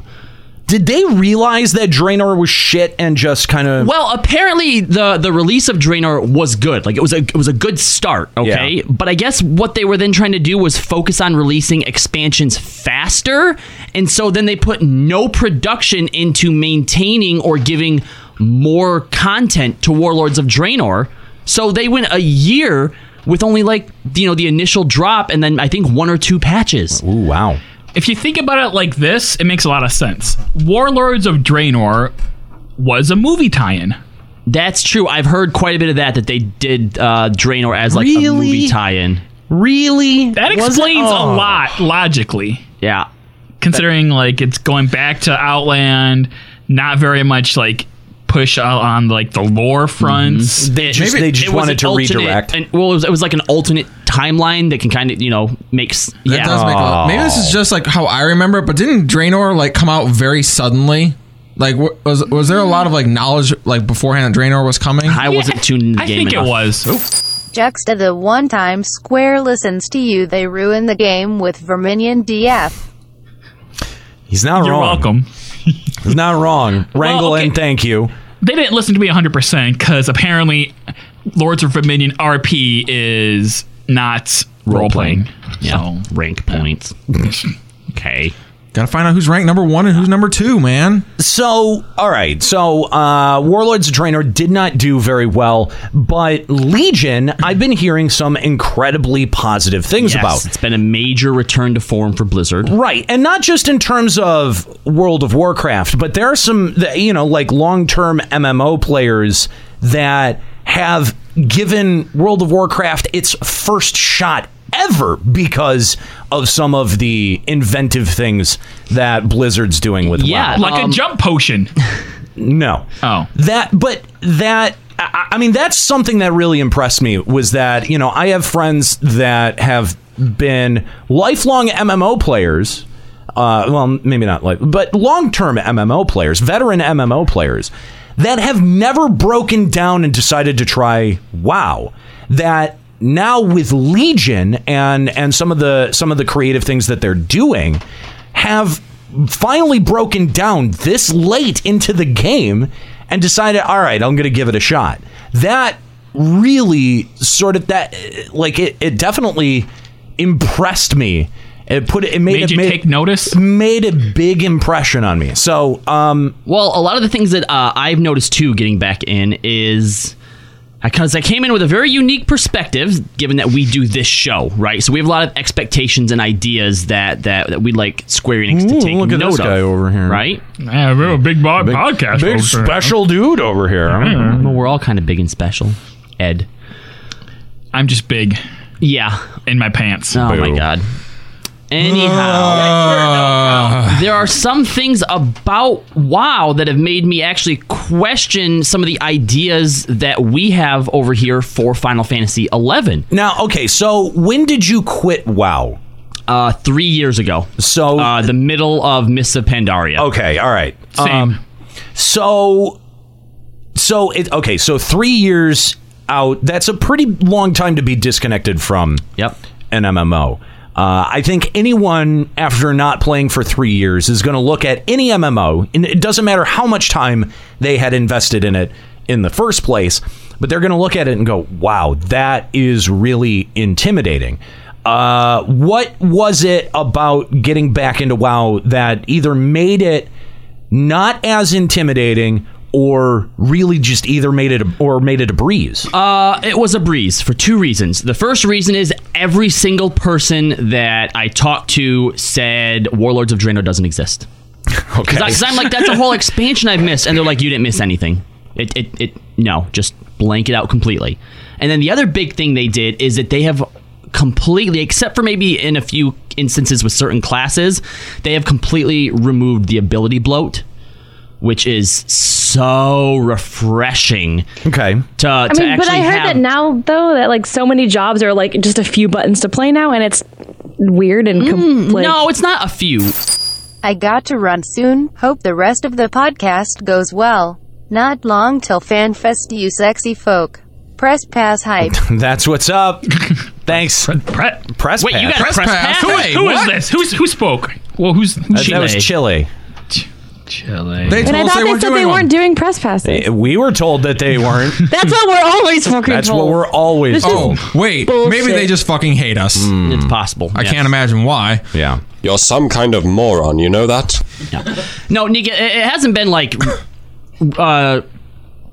turned back so far to where you don't have like a rotation or it's a simple rotation. But before it was insane. You couldn't actually fit all of your things on the number of like hotkeys that they actually gave you, and there were so many things that were unnecessary or did things like, putting up an aura. Just give the aura full time, or remembering to put your poisons on, or just dumb bullshit like that. They streamline a bunch of it to the point where it still takes skill and you still have to pay attention and know what you're doing, but not to the point where you're just like, what is all this shit all over the place? So, you've been back in World of Warcraft now for what, about 4 weeks, 5 weeks, somewhere around there? Now, do you think in that time that you have experienced content that Square-Enix could objectively look at and learn some lessons from and apply to FF14? Yes. In fact, I think that the entire MMO genre could. But what's interesting is that Blizzard hasn't actually done anything new or original. They've taken the wheel and reinvented it. Okay. And the best example I have, which I'm actually surprised how much I love these, but they've done away with the concept or the idea of what we would normally think of when we think of daily quests. Okay. Right? All right. There's no more daily quest hubs. There's no more, grind out just this rep. Now they have what's called world quests. And every like 12-ish hours, quests pop up on the world. And these are quests that you've done, okay? They are daily quests. They are still exactly what they were before. Right. But now they pop up in random spots. So every day that you get on, you're going somewhere different. You're doing something different. It keeps the world alive. It keeps things feeling interesting. It makes you feel like you're an adventurer or a hero going to where you need to go to, help who's ever in need. Now, the other big thing is you do get rep with the different factions, depending on what quests you're doing. Right. But the most important part is that the rewards are things you actually need. Order resources for your class hall, which is so much like what the Grand Company adventuring squadron platoon thing is. Okay. Yeah, we'll talk about that. Artifact power to power up your relic weapon. We'll get to that. Gold, obviously, but the best thing is I actually upgraded a piece that I got in a raid from a world quest. Okay. I was actually able to get to mythic level, item level, without going into a single heroic dungeon from world quest gear. And the reason this is possible is they have this new system called Titan Forging. Whenever you get a piece of gear, be it from a quest or from a boss drop, it has a chance to upgrade by 5 levels. It then has another chance to upgrade, but it diminishes, right? So technically, in a perfect world, you could upgrade up to the max item level, which is 890. That's like unheard of. That's like abysmally small. But you can usually get, if you're lucky, anywhere from like 5 to 15. I think the best upgrade I've got was 20 item levels on something, which was a headpiece that made it better than the raid thing that I had. So even if you're looking, you're like, oh, that's a blue piece of gear that's not an upgrade for me. It could be.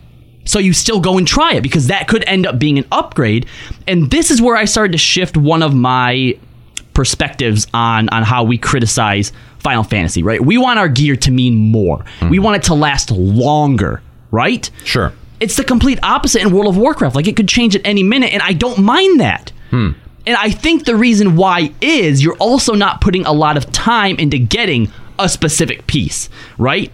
If you spend almost an entire patch cycle grinding tomes to get this gear, you don't then want it replaced in 2 weeks when the new patch comes out. That's a good point. Right? Yeah.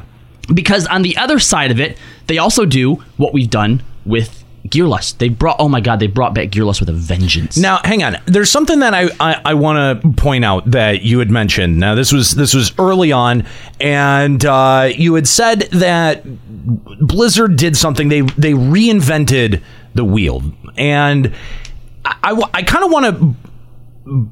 I kind of want to express how important it is, because I'm sure that there are people in the chat, in the audience, that are like, oh, they're talking about World of Warcraft, man, fuck this. That just hate on WoW for no reason. But the reason that we have to look at Blizzard and WoW and Legion is because the only company who's in a position to change the thinking about MMO mechanics is Blizzard, because they've got the audience that they can lose. They can take a hit of 2 or 3 million players and still have a very solvent bottom line. And if they make a good change, it's something people are going to notice. Absolutely. So when we have these expectations for smaller MMOs to make huge changes, I don't know that expectation is always fair, because the thing that they're having to balance is their continued existence. We've talked about this both on Limit Break Radio and on Final Encountercast, but that the subscription model for MMOs is a dying concept. It is something that really takes a whole lot of thought and a lot of planning to be able to make successful. And I think that FF14 and WoW are probably the only 2 games that are making that model successful. The other games like Dark Age of Camelot and Ultima Online, Final Fantasy XI, really just perpetuate themselves by continuing the subscription model. I don't think that they're actually making money from either of those games. So when you look at it through that lens, it's very important to keep track on what Blizzard and World of Warcraft is doing and how it's shaping and changing the genre, because that gives us our best bellwether for how this game is likely to change, as well as all other MMOs. Period. So if you don't like the fact that we're talking about World of Warcraft, tough titties, we're going to talk about World of Warcraft whether you like it or not. That's the theme of the episode today. So threw up in my mouth a little bit. If you want to call the show, you can do so. Limit Break Radio on Skype 810-515-8715, limitbreakradio.com/Discord. So yeah, let's continue on with talking about some of the things that Legion has done that other MMOs could really learn from. All right. Well, the first thing I'd like to touch on in when I first little boys. Good one. Thank you. That was good. When I first realized this, like my mind was blown. I called a Nero up and I'm like, dude, Blizzard stole your idea. They straight up just took your idea, and your idea was to help reinvigorate or to incentivize more people into the raiding scene on Final Fantasy. You need gear lust. You need that piece of gear that when people see it, they just go crazy over it. Yeah. And you were like, figure out what like the item level is going to be at the end of the expansion. Yep. And slowly start introducing pieces and build of gear. your way toward it. Yeah. That's right. That's what they did. Damn it. They have legendary leveled gear that's $8.95, and they all have like super broken stats on them. Like one of the shaman ones is your nature, frost, and fire elements. If you use any abilities that do that kind of damage, you get a 2% bonus to your damage that stacks with each application. So basically, you just straight up increase your overall damage output by 6%, not even taking into account the stats that piece gives to you. Wow. Yeah, some of them are just insanely, awesomely broken. And the first guy in our guild got a legendary a few days ago, and he was then removed from the guild. Because fuck that guy. And now and then a priest got one too. So now whenever anything happens, they complain about everything. Like the other day, he's like, oh, my wife and kids are streaming something right now, so my internet's real shitty. Why don't you use your legendary ring to fix your fucking internet then? Oh, what? You died in the middle of a fight? Why don't you resurrect yourself with your legendary gloves? The salt is so real. The butthurt is there. But that's fantastic. Yeah. Yes. I mean, like that's I think the kind of emotion you want to elicit in your player base in terms of gear and gear progression. Now, this is how they control it. First of all, very, very, very low drop chance, okay? Now, it is something that anybody can get, okay? They say that you can come across legendaries just by playing the games. They'll drop from any kind of dungeon boss. I'm sure there's a slight increased chance with, like hard, heroic, mythic dungeons. Raid bosses, and then there's something you can get each day if you do world quests. Every single day there's a specific faction that's picked as the emissary, and if you do 4 of their world quests, you can then go pick up an emissary cache from them, which has stuff in it, and that has a chance to drop them as well. I mean, have people figured out what the drop rate chances are between the different stuff, or is it still kind of being sussed out? It's all just so extremely low. Super tiny. Yeah, super tiny. How many people are in your guild? Well, no. Well, what I mean, I guess what I'm asking is that is there a percentage difference between getting a legendary piece out of a dungeon versus a raid? I don't think so. Like a dungeon would be at like a 1% chance, but a raid would have like a 3% chance? I think it's all lower than that. Wow. Yeah. It's like 0.001%. Like how many people are in your guild? I have no idea. Like 70? Yeah. How many people have a legendary? 2. Wow. So you're probably never going to see a legendary. Well, but here's the thing. They have a pity timer. The longer you play without getting a legendary gear, the more your chance to find one increases. Now, really? I don't know how much it increases by if there's a cap on it, but they say that over the life of the game, you will see one. Eventually. It's been like 3 weeks since Legion hit. Well, depending on your class and spec, there are 10 to 15 pieces of legendary gear you can get. So like as a shaman, there are 15 pieces that I can equip. That's like 5 for each spec. 5 resto, 5 elemental, 5 enhancement. Right, okay? right. They said your chances of getting duplicate legendaries is so infinitely small just because they're so hard to come by. Yeah. Now, the way that they control not becoming too overpowered is, as of now, you can equip one legendary item. If you get to the end of your order hall upgrades, there's an upgrade that takes like 14,000 resources, 2 weeks to upgrade, that allows you to equip a second one. So as the expansion progresses, you'll slowly be able to equip a few more. That's brilliant. It's your fucking idea, dude. That's fucking brilliant. Yes. Oh, god damn. Really quick, fun little factoid. Square Enix, I tried to give you this idea, just so you know. Really quick little fun factoid. They had actually messed up the pity timer. And I think they fixed it last Tuesday. But instead of increasing your chance when you weren't getting them, when you got a legendary, it increased your chance to get a legendary. The rich get richer. So I think there was a very small percentage of the population that got like 2 or 3 legendaries before they fixed that. Wow. Yeah. Wow. Did they take them away? Or they let them? Nope. They let them keep them. That was their fault. I mean, that's on Blizzard. Nobody hacked that in. So that's true. One misstep I think they did with this legendary system. Okay. The glamour. Is terrible. Stupid. Yeah. Oh, it looks terrible. It looks terrible. So well, I mean, some of them are good, some of them might be bad, but No, basically they they wear it around said and flaunt it if it looks bad. basically, that's the whole point. well, you can always glamorize it, but what they said was they didn't want to lock certain appearances behind something that you felt like you need. Some stupid it's thing. super really hard to get. Yeah, something dumb. really like lame, who though, the fuck cares? Just give them their own unique appearance. But it's the same. It's kind of the same justification that Square Enix gives when they're like, well, we want everyone to be able to experience these raid environments. That bothers me though, because a part of the gear list is being able to see a character run by and have that unique. So now you'd have to know that someone has it or inspect them or something like that. Yeah. Yeah. I'm gonna second you. That does make it a little bit take the punch out of it a little bit. Yeah, sure does. Yep. Because you want to just show it up. You're like, look at this chest. You can't have this. And in most cases, it's like a wrist or a ring that you can't see anyway. So, I mean, yeah, that does kind of suck. It'd be cool if there was a title, like once you get like all your class legendaries or 5 legendaries or something. Because then that's a way to show it off, right? Yeah. So that would be really cool. But yeah, honestly, the legendary equipment, every time I go to pick up my emissary quest, I'm just like, this is the day. This is the one. Open it.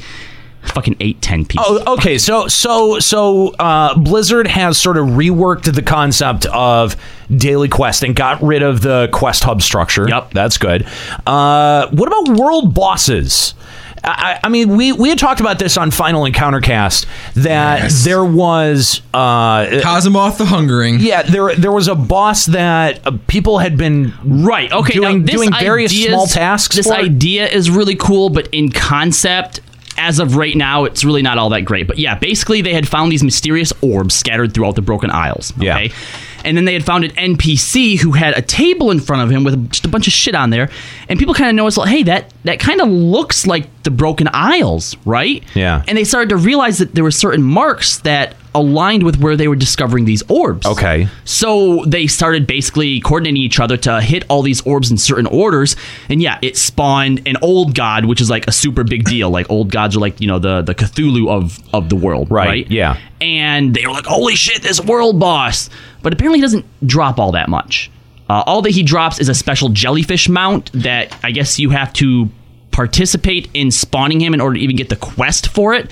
So when he spawns, he's a world boss, so he's going to take more than just a few people or a party or a raid to take down. Yeah. And I feel like there's not much incentive for everyone to go and fight him. Maybe there's more to it than that, but besides him being discovered, there hasn't really been a whole lot of news surrounding him. Okay. Now, they did just release their actual world bosses this past week, and the way that those work is each week it'll be a different world boss that spawns. There will be a world quest to go along with it, and yeah, basically you need to team up with everybody. I mean, it's nothing super special. You can get raid level gear off of it. It's just another way to help people gear up a little bit quicker. Okay. So there's not really anything too spectacular behind that. Is that sort of like a big server wide conflict that like you just flag up and join in the melee? Yep. Okay. Yep. In fact, both Horde and Alliance can join in on it, so it's not like you have to worry about tagging it for just your side of it or whatever. Got it. Okay. Which is actually something else to be said for World Quests 2 is, in a way, they've kind of, I think, stepped away from the Horde Alliance conflict from a narrative standpoint, which, I mean, makes sense if there's something that's like the Legion that's threatening the planet as a whole, you don't really have time to worry about warring amongst yourselves. Sure. But now when you're out like fighting, if there's a wanted quest where you have to kill a boss, you can team up with Alliance people. Not literally in party, but you can help each other. There was actually one time I was sitting around for a world quest thinking I was waiting for a boss to spawn because I couldn't find him anywhere. And this night elf rode up and we're both just sitting there for a while. And then I get a random BattleNet Friends invite. I'm like, okay, all right. So I accept it, and it's that guy, and he's like, are you looking for so-and-so, the boss? I'm like, yeah, I am. He goes, oh, it's over here, and he leads me to it and helps me kill it. So that was kind of cool. Instead of, being killed in corpse camp, someone actually helped me out. That was nice. That's cool. All right. If you want to give us a call, Limit Break Radio on Skype, 810-515-8715, limitbreakradio.com/Discord. We're talking about FF14 and World of Warcraft's Legion, and what FF14 could possibly stand to learn from Blizzard and World of Warcraft. Slugs in the thing real quick says if it's a PvP server, which it is, you actually have to be careful of your AoE because your AoEs will still hit like Alliance players. Okay. Let's go to our phone lines now and talk to Arthurs. Arthurs, what's going on, man? Holy shit! Finally, man, I've been waiting for so long. I know since last week, man. Arthurs, thanks for joining us here on Limit Break Radio. Yo. So, how many artifact weapons have you finished? No, not gonna talk about that because the last 1 month, actually, since Legion came out, I also kind of want to do a kind of a research myself, just like back then when I did Blade and Soul. Like, for me, every single time when Final Fantasy XIV goes to a very dry period, especially when we raid and clear stuff fast, I usually would take like the last 1 month off to play something else just to freshen up before the patch. So Blade and Soul was what I did in 3.1, if you guys remember. So this time it's World of Warcraft, right? It's because I want to do research, right? That's the only reason. Well, Arthurs, hang on. Let us ask your history with World of Warcraft. Is this your first time playing it, or have you played it before and are coming back to it? I played before very long time ago, during the Final Fantasy XI days, before RBC actually. No, not RBC. I don't remember. It was a very long time ago. Okay. It's just because I was trying to date this girl who explained World of Warcraft, so I played it.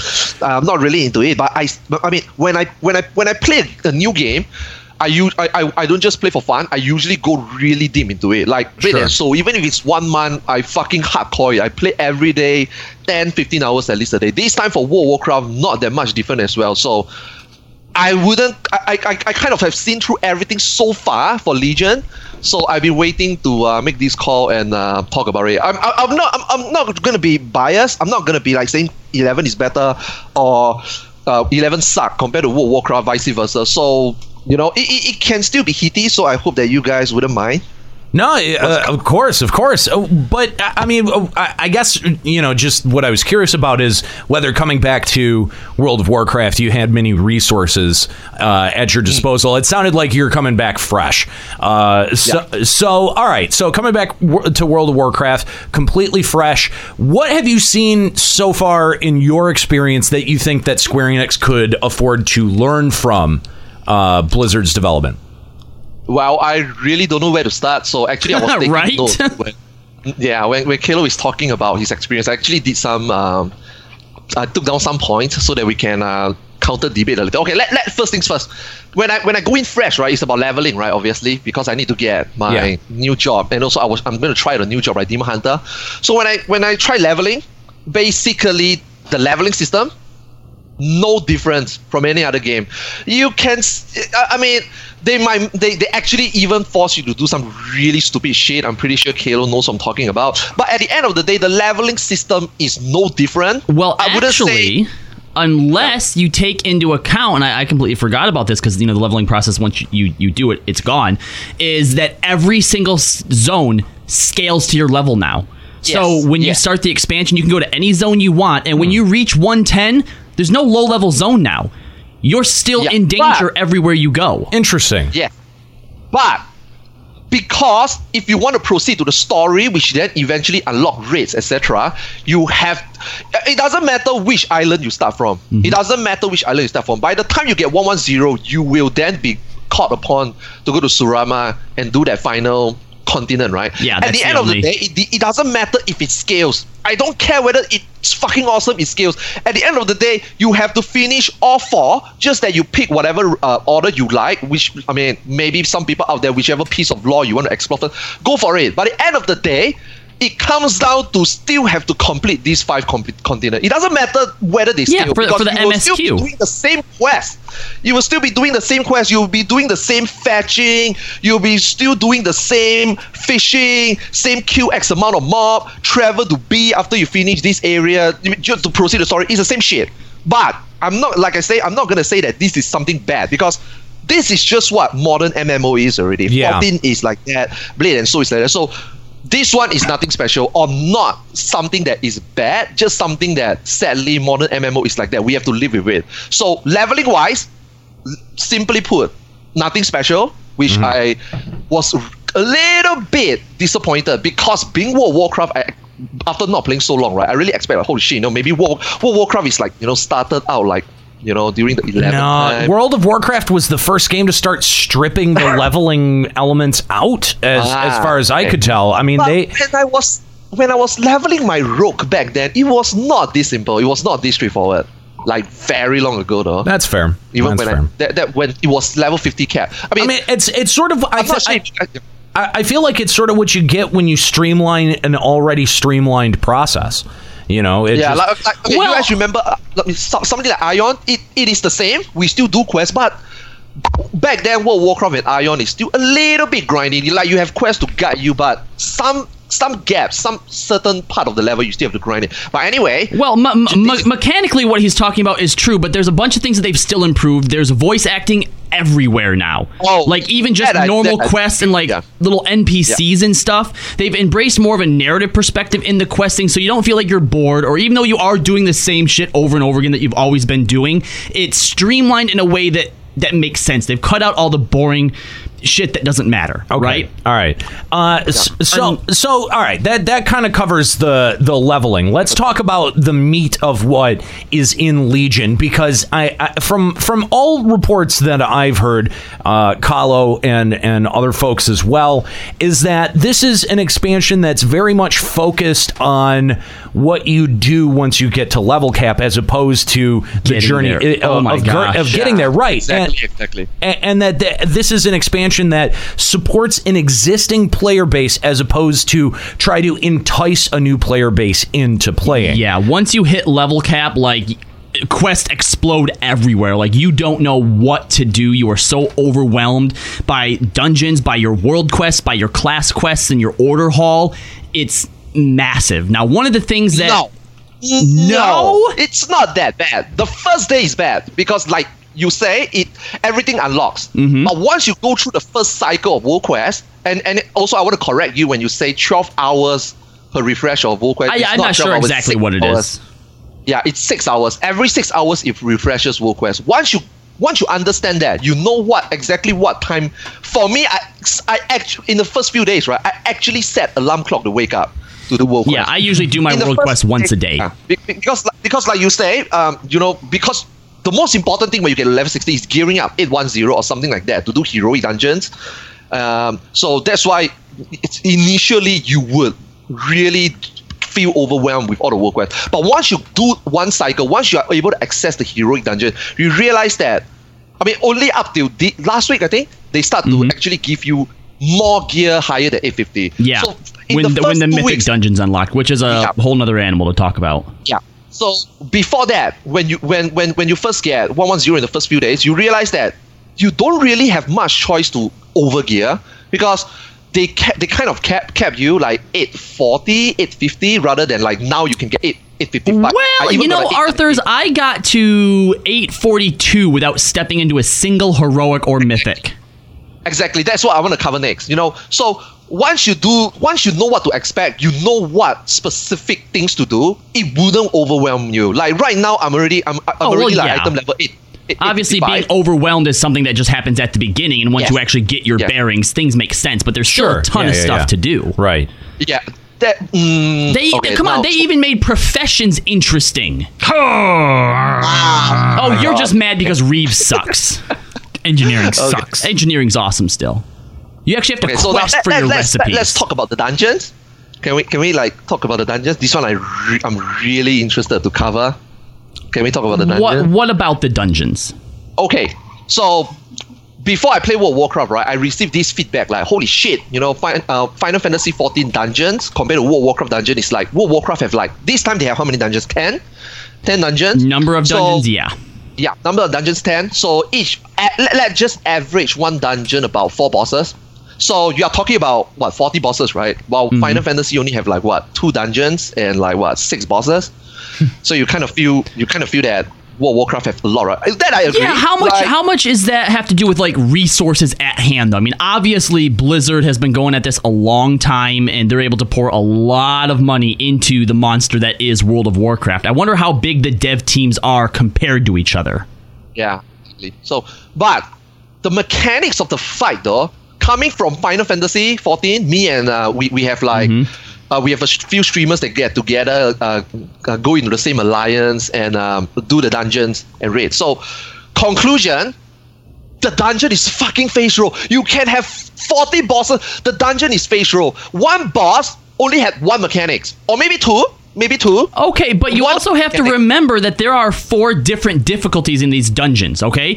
Sort of. You got your normal one, which, is absolutely face roll. Even on heroic, it doesn't really change too much. It's just like a difficulty increase. Yeah. But when you start getting into mythic, okay, bosses get new mechanics, and if you're going to start doing the mythic pluses, so 4. On mythic plus, when you do a mythic dungeon, you get a keystone, okay? So keystone 2 gives every single monster in that dungeon 17% health and damage bonus. At 3, it goes up to 27. Up to 100% bonus at plus 10. Jeez. You can actually go up to plus 15, but it caps at the 100.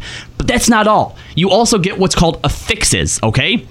At 4, 7, and 10, you get a random affix, which is something like Sanguine. All monsters, or non-boss monsters, when they strike you, give you a stacking debuff that does more damage and reduces healing done.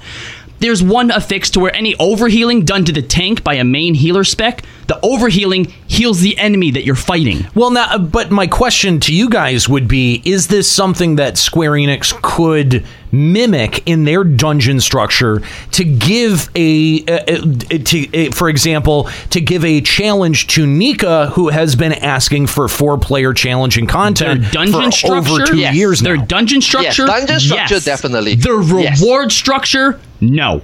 This would not stand with the reward structure. Because the way that it works is the higher your Mythic Plus is, the higher item level gear you have. The more chance you have at that gear. Because at the end is when you get the gear. So Square Enix would have to look at what the reward, what the risk-reward factor there would be. Yes, which is something we've always said. That's I think Square Enix's biggest problem is when a patch comes out, you basically have 2 sets of gear for the entire patch cycle, which means that you have either 2 or one of 2 objectives for the entire duration of that patch. Right, and even if you give harder objectives, if it's still the same gear, what's the point of doing that harder objective? Right, that is a bit, it's monotonous is what it is. I mean, I've never thought that I would have so much fun doing the same dungeon over and over again, or when it gets to the point where it's just so boring and face-rolly. Why are we still doing this? But the point is that that Blizzard has built in a reason to do it. Yes, and there's also a UI that tracks in your guild who has the quickest runtime, because it's timed as well, the quickest runtime for the mythics of the week and the highest keystone. And at the beginning of the next week, based on what the highest keystone was you participated in, you get a chest with more gear rewards in it. Look, penis measurement has always been an important part of MMOs. It's true. Yeah. So, all right. Moving on from dungeons, Arthur's. What else do you? No, dude, I'm not that. I mean, I have a little bit more to touch on that. When I say face roll, I don't mean the normal and heroic. I was exactly talking about Mythic and Mythic Plus. The Mythic and Mythic Plus is not that bad. It's still 1 or 2. How high have you gotten on Mythic Plus? Boss might hit harder. The trash mobs, especially the trash mobs, is actually harder than the bosses itself. It's all about CCing and killing, which I appreciate it, because the World of Warcraft dungeon makes you. This is a plus point, by the way. I feel that having the trash mob actually means something that actually cock blocks you to get to the bosses, which eventually turns out to be a 1 or 2 mechanic fight. Most probably, if you can handle the trash mob, usually you can handle the boss, and then you get rewarded. I like that, and also it feels to me like it's an actual dungeon rather than FF dungeon. We just round everything up and AOE. So for me, that's the plus part. But for the boss's difficulty, even for the Mythic Plus, which I agree, that the higher you go, the more things, the more reward, the more things, mechanics you see. But that only comes after you are geared, which then doesn't necessarily mean that. What's the highest Mythic Plus that you've been in? Me, so far just +3. So far just +3. So the second tier then. Yeah, you have 15 to go and you've only done 3? I know. No, dude, don't get me wrong. I'm not shitting on the Mythic Dungeon. I'm just saying what I experienced so far. But I can tell you that everything that comes in, once you do the dungeon once, it is not that when you get a new Mythic You haven't class, even gotten a fix yet. Look. Again, I'm going to stress that our focus here today is not on the relative difficulty of the different versions of things that exist in World of Warcraft. That's getting a little bit too granular. What we're looking at are big concepts that World of Warcraft has applied to their content that Square-Enix could genuinely benefit from and take those concepts and work into their own content. I mean, not a World of Warcraft show. Yeah, like I mean, for as interesting as the hard or not discussion is, like that's bottom just line not... on dungeons then is that Square-Enix is only giving us 2 per patch. If there was a way to increase the difficulty or put little the reason it seems like random effects into it. Well, the reason that we're only getting 2 per patch is that it does, and this is completely understandable, is that they are a lot of work. You're creating new art assets or reorganizing art assets from a previous dungeon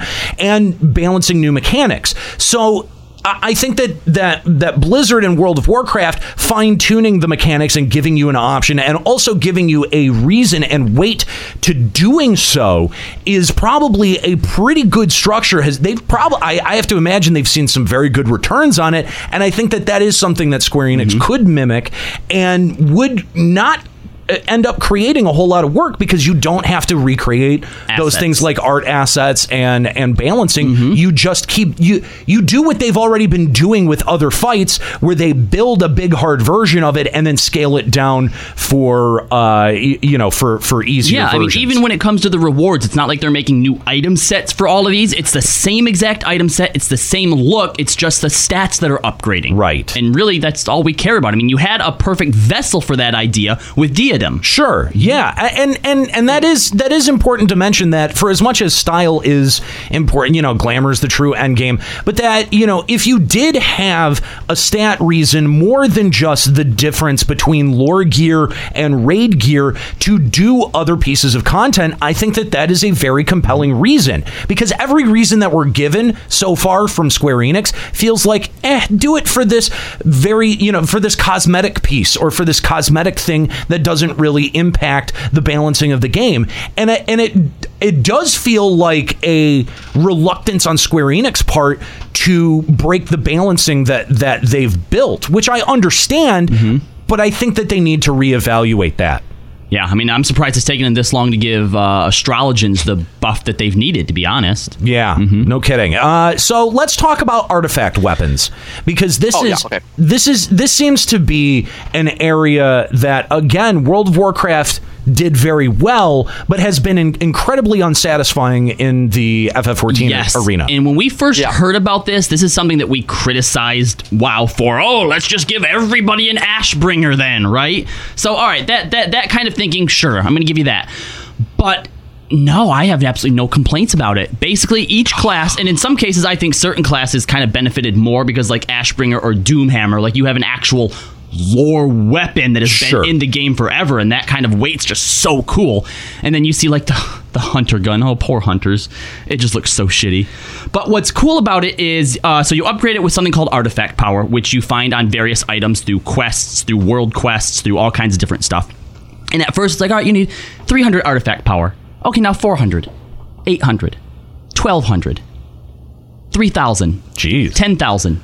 20,000, 30,000. Like, it jumps up super quick. That's very grindy. Like, it's like, holy crap. It's not quite it is grindy, but But I'm sorry. Yeah, now what's good about it is it's not like in FF14 where you're going out specifically to just grind up your weapon. Right. Like I said, you get it through questing. You get it through a whole bunch of stuff. Yeah, through everything. Just playing the game stuff. gives it to you. You can obviously focus on certain things that'll get it quicker, like world quests and stuff it's like that. It's a little like Stardust for Pokemon Go. You just do stuff in the game and you end up accruing Stardust. Now, as you upgrade it, though, you actually have this this UI that pops up on your weapon where there's like paths around your weapon. So you use this artifact to level up and actually change the way you play your class or give you new abilities and talents. So is it like a skill tree? Yes, it's a skill tree. That's exactly what it is. And you can basically choose which way you go.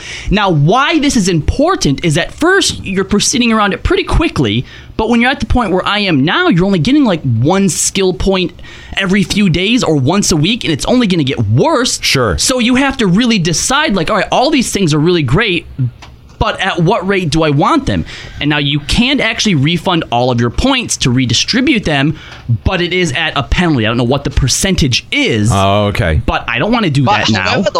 However, though, by the way, this artifact system, if anything in Legion that I absolutely love is this fucking artifact system. This is fucking brilliant. I think Kalo already covered a lot, but it gets grindy.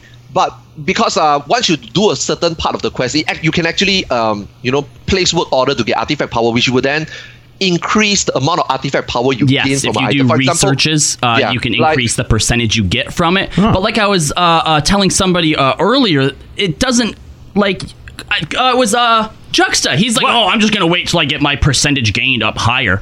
Okay, fine, but even though your percentage gained is increasing, so is how much you need. Sure, so even if you just think, oh, I'm going to wait till it's 1,000% gain, you're still going to be so far behind, it's not going to catch you up. It's a way to offset how huge those... A little bit, yeah. What it's mostly for is because you get the artifact, there's a different artifact weapon per spec, right?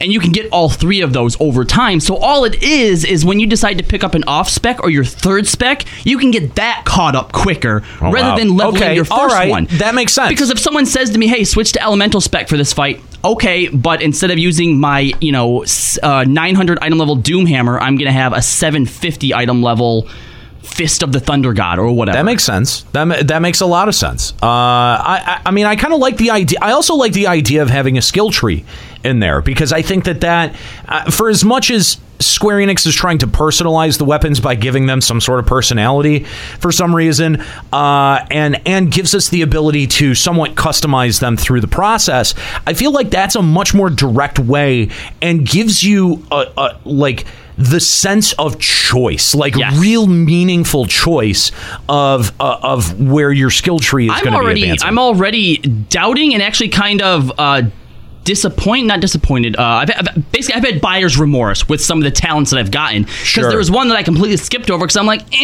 that's not going to help me so much. And then I got it the other day in my AoE DPS almost tripled. Wow. Yeah, because of that one talent, and I'm like, oh shit! Oh, wow. What else did I miss now that I probably should have got to begin with? Yeah, no, and I think that when you create a skill tree and locking the decision, you create a position where you're making the player, you're forcing the player into a decision and a progression path, and sometimes if you make the wrong decision, you can have kind of gimped DPS for a little bit. But what's also nice is that they do allow you to respec, so it's not so punishing. Small penalty, but no, the respec is how much something that AP you should do you lose? Never consider.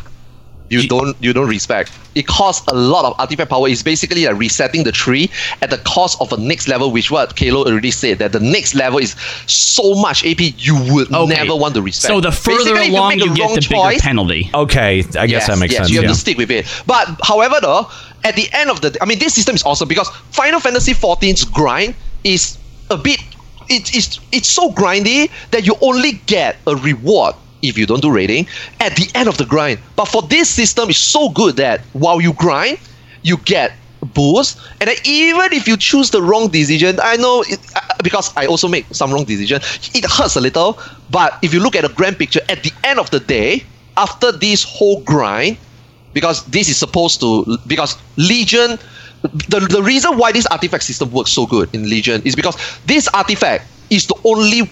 Correct me if I'm wrong. No, this only weapon. Is the only weapon that you can get in this game. So the whole weapon system, how you deal damage, what type of damage you're doing, what type of tree you're doing, all revolves this weapon. So Final Fantasy is different. Final Fantasy animal weapon is a choice. Right. This one is kind of a choice in terms of your skill tree, but eventually you will complete it if you were to get your artifact power, do your dailies, like. Yeah, one of the reasons that Final Fantasy XIV feels so grindy, like you said, is they come out with the next leg of the quest, and you spend the next 3 months doing this, and it takes so long and so much time of focusing just on that. Then you get your upgrade, and the next week they're like, "Oh, here, now you can upgrade your lore weapon." Right. That's exactly the same. Whereas this one, it is your only weapon, so you don't really have a choice. Right. But at the same time, it's every few days it's upgrading along with you, so you're constantly seeing the fruits of your labor as you go along. But does it so this is a super system. This is really good. This one is really good. This artifact system is really good. Does it make it feel a little bit ubiquitous because you know that every other player is also using Oathbringer, whatever the fuck? Maybe, but everyone's going to be speccing it at least a little bit differently, probably. Yeah, no, I mean, and of course, no, that's only one spec. If you were to spec differently, that means you choose the wrong path, and then you just go cry in the corner. But eventually, it will even out, though.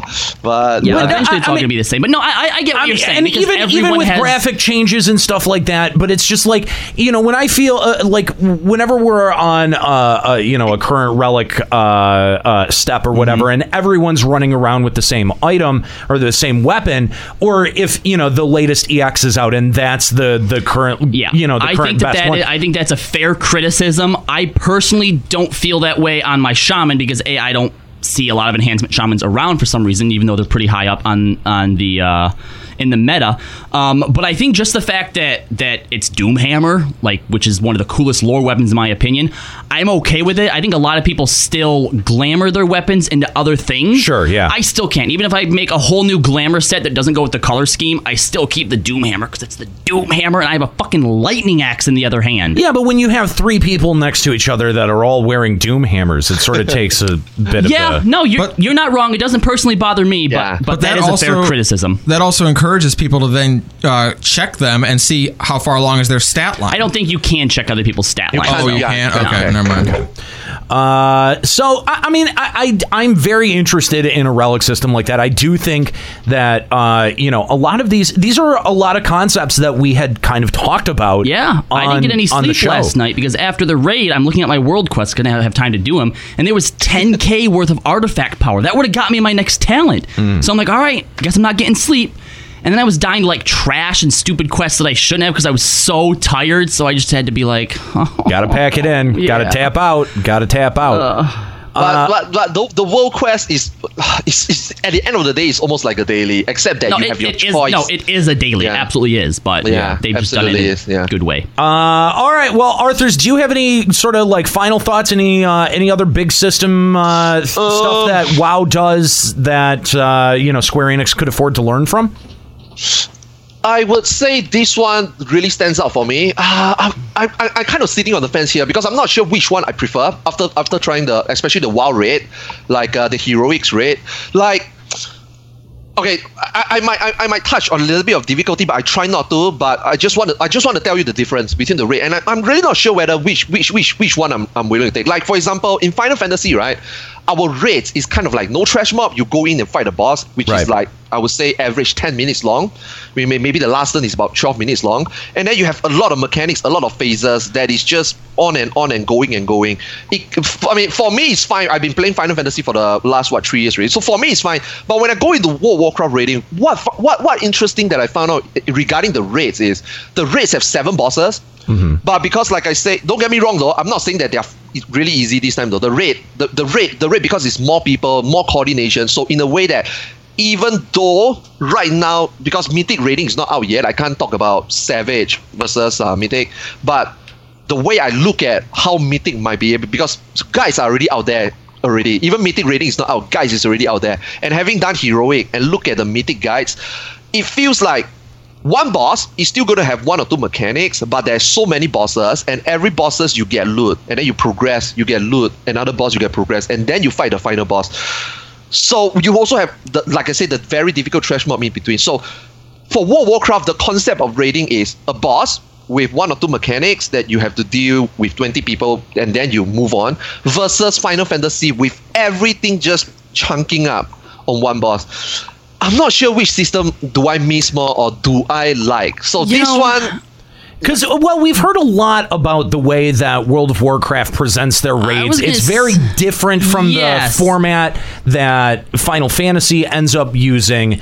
And, I'm curious what your thoughts are on that, because I don't hear the same criticisms being thrown around about 14 or about WoW that I hear about 14, where it's just corridors worth of trash and then a boss room that's a boss encounter in a circle room. Well, actually, Arthur's, I think that your perspective of that is very, very superficial and only skin deep. I actually had a pretty lengthy discussion last night on stream about the differences between raiding and FF and WoW. And obviously you have the obvious stuff, like WoW presents it in a lot flashier way. You have actual big, huge zones that are very in-depth and comprehensive, and then you just have your corridor and your rooms with Final Fantasy. But in Final Fantasy, when it comes down to raiding, it's all about the jump ropes. It's about memorization and not taking damage. Like, straight up, you must avoid as much damage as is humanly possible. And screwing up, like Nika was saying earlier, if you screw up in Savage on the Mind Blast or whatever, if it's not silenced one time, you wipe. That's it. Yeah. Whereas in World of Warcraft... You're right. The difficulty goes high. I'm not sure if... We've had that kind of discussion before, but yes, it's a different kind of difficulty, but they both have that difficulty. What's different with World of Warcraft is taking damage is part of the meta. It's not just straight up don't take any damage. It's not about memorization. It's about working in... And not that Final Fantasy isn't about working in cohesion, but I think there's more mechanics that sort of support this idea of working in cohesion, taking damage, and figuring out where it's okay to do this and where it's not okay.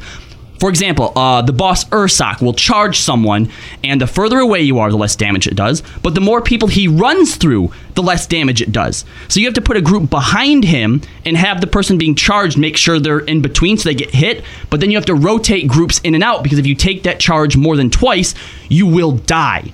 Or when you look at the Heart of Corruption or Cenarius, there are so many adds everywhere that they cannot all be controlled by tanks. Your DPS, your healers will have stuff on them. So it also becomes part of a healer or DPS's responsibility to know how much you can take, to know when to use your defensive cooldowns, to aid in healing as well. Final Fantasy will sit here and be like, oh, healers only heal. No, they got a DPS too. Well, in World of Warcraft, if you have a healing move, you're going to be expected to help take care of yourself as well. Sure. Right. So I think they both have their merits, but down at the fundamentals, they're different. But the mechanics you covered, though, are not the key. Those mechanics is just the very... You're right. This is also the first raid. But the mechanics, like you mentioned, like in Final Fantasy, if you were to make one mistake, you wipe. The raid in World of Warcraft, that is also what it matters the most. Like, there is some... Like, for example, the Nightmare Dragons... You know what I'm talking about. Other people probably not don't know what I'm talking about. Like, it's a very simple tank swap mechanic. But if the tank doesn't know what to do for that specific key mechanic, it doesn't matter if there's ads around the room where, like you say, some people have to help soak this, tanks can't do everything. Yeah, it's still raiding as a basic concept, so they do still share some ideas, obviously. Yeah. So I mean, I'm not going to talk about the difficulty. What I'm just expressing is how I feel about the rating in both games. I'm actually fine with both games. So, although I mean, coming from a very old MMO player till date, I actually kind of miss this so-called, like you say, a grand setup.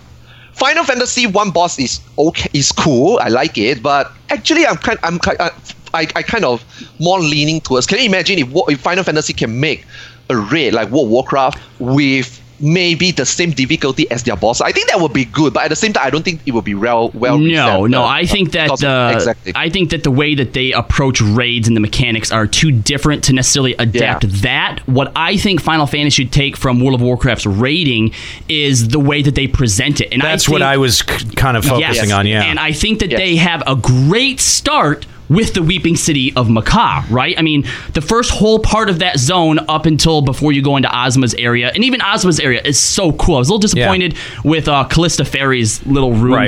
Seemed like more of the same. But just this idea of having this entire huge zone that's all put together cohesively. But here's the thing, though. Even with Macaque, you had the same problem where... I have a lot of problems with your cock. I know. Yeah. Where you had the same... I don't have any problems, Daddy. You had the same problem. Oh, God, stop it. You say something just to say that. Ugh. You had the same problem where you're going through corridors worth of trash to get to a boss room. And I think... It just in concept, like with you saying, like they dump you into the middle of a zone, much in the same way, like kind of similar to how Diadem is sort of structured. I think I'd like to see some kind of content that's presented in that same way, where you're dumped into a zone and that it doesn't feel like there's some sort of linear progression path that you have to take, but that you're put into a zone and that choices are laid out before you. The problem with Diadem is that nothing that you did in that zone felt satisfying. There wasn't really any choice. Yeah, you're going and popping dinosaurs. Like, can you imagine if Diadem was a more intricate zone that felt like it was telling you a story as you were progressing? That's the other big thing. Like, every single boss within the Emerald Nightmare is present in lore somewhere. You know, there's Ursak, the bear god that was corrupted in Wrath of the Lich King. Yeah. Whereas you go into Weeping City of Macaw, okay, I got a spider, I have this dead guy. Ozma had some cool lore behind her. Right. And then you have Callista Fairy, which is just, I guess, a demon thing. Yeah. No, we talked about the lore, about how it was wasn't it like a mutated person who stayed behind, not, you know, the one person who didn't get wiped away in the flood. Like, there was actually a lot of lore to... But it would have been nice if... Because I assume to find that you really have to dig deep for it. It's not just, like, presented to you. Like, as you're fighting Ursak, he's, like, you know, yelling shit at you and talking about stuff. And the same thing with Cineris. So there's actual, like, dialogue between bosses and stuff going on. It's sort of like if Thorgal had been introduced earlier and we got, like, a preview of him in a cutscene or something, and then we got to face off with him, that would have felt a little bit more satisfying from like a narrative perspective. I could see that. Arthur's go ahead. Can I make just one last point? Last point regarding the goods and bads. Okay. Back to the legendary. I'm not sure. Like, you guys were talking about the wow factor when you see somebody legendary, but like, for example, in Final Fantasy XI, when you see somebody with a relic, when you see somebody with a really good piece of HQ gear, back then in the days, like an Armada Halberd, you'll be like, holy shit, right? That wow factor, right? The FF11 relic was a whole nother monster. Yeah. For World of Warcraft wow factor, like legendary, I was expecting that legendary is something that comes from raid, or a very difficult, like a mythic plus like 15 dungeons. But I was a little bit disappointed that it comes from like random stuff, like that anybody could eventually get it. Yeah, exactly. Yeah, sure. And suddenly it is not a wow factor anymore. To me, it is like, okay, you know, actually it's funny. So far the people that we check with a legendary gear turns out to be people who is fucking bad. And I'm super salty right now. Because until now, playing so much, I still have a legendary, and then it doesn't feel like a wow factor. But that's obviously Blizzard placating to the we wants. That's Blizzard. However, though, but I'd like to point out that you are still getting salty as fuck about it. But however, though, the system regarding getting, like you say, the Titan Forge system, like you can either get an 840 or 855 or even an 895 that's not legendary, or even a legendary. I like that system. I hope that Final Fantasy raiding one day, for example, I just take for example like the Midas we have right now. We have like 240 Midas gear, right? Why can't we say, like, rather than people, like, now you even have a token system, so eventually people will get what they want. How about we have a system like WoW like that? Like, okay, today I clear turn 2, I get Midas goggle of scouting, which is 240. Is it possible maybe this WoW system can come into Warcraft? Like, okay, maybe next week I get the same goggles, but it's actually item level 245. Yeah, that'd be great to have that kind of thing. It would add up a lot of variation into Final Fantasy, and it would make running things again worth it. Yeah, and this is exactly what we suggested. Yeah. Yep. Yeah. So, Arthurs, thank you so much for the call. We appreciate hearing from you every time we do. Again, you can check him out at twitch.tv/Arthurs and make sure that you sub to his channel. Arthurs, I'm assuming you're going to be back in Eorzea as of Tuesday. Yeah. Yes. All right. Yeah. Well, I'm sorry, man. Initially, I thought when the show is about 14, and wow, I'm like, I thought that we'd be talking about like difficulty and the community, but eventually we are just talking about the good and bad. So I kind of derailed at the beginning. I'm sorry about that. No, it's cool, man. I mean, because difficulty is definitely something that is considered, but I think that Square Enix's biggest problem is not the difficulty presentation of their content, because that seems to be right on with Savage. It's the problem has been the reward and also the presentation of the content, and that's what Blizzard seems to have gotten so right with Legion. And so I think that's where the biggest comparison can be drawn and the most value can be had out of the discussion. So, Arthurs, of course, we always appreciate having you on and hearing from you. Again, twitch.tv/Arthurs. Make sure that you go and follow him, sub to his channel, and again, going to be in Eorzea as of Tuesday. Thanks, Arthurs. Yo, thanks, guys. Have a good day, man. Yeah, you by too. the way, Nika, congrats on the baby. Just joking. Oh my God. Owned. If you want to call Limit Break Radio on Skype, 810-515-8715. limitbreakradio.com/Discord. We've only got about 15 minutes left in the show, so if you call up, make sure that your point is nice and organized in your skull casing. And short. Succinct. Yeah. So does that cover just about everything in terms of that we can see right now? Yes. The only other thing that I'm curious about, and we won't really know what it is until Tuesday comes, is how Squadron compares to the class hall. Now, this is something that Juxo was originally really excited about. I don't know what his feelings on it are now, but WoW has always said they don't want to do class-specific stuff because then only a 10th or an 8th of the population would get to experience it based on your class. Now, I don't think they take into account the fact that people play multiple classes, but essentially what it comes down to is that you take on a leadership type role among the main faction of whatever class you are. So as a shaman, I'm now the leader of the Earthen Ring. Like, Thrall steps down, he's like, you take control. Okay. You're now in control of, my storyline was that I had to go around and unite the 4 elemental lords of Azeroth to help us fight against Legion. You have to do various quests, blah, blah, blah, blah, blah. You then recruit champions, so major lore figures like Rhaegar Earthfury, who's like the hero of the storm, or Rhaegar Targaryen? Lols. And you can, sometimes, some of them you can take out with you to adventure, but you send them on missions at your class hall. They have like different types that counter things in the mission, increase success chance, and they bring back loot, artifact power, quest items, all kinds of stuff. Gold. You upgrade them, you increase their item level. As they level up, they go from being like a common to rare to epic to... rare to epic. So right now, like 2 of my guys are purple. Okay. You can put equipment on them that increases them.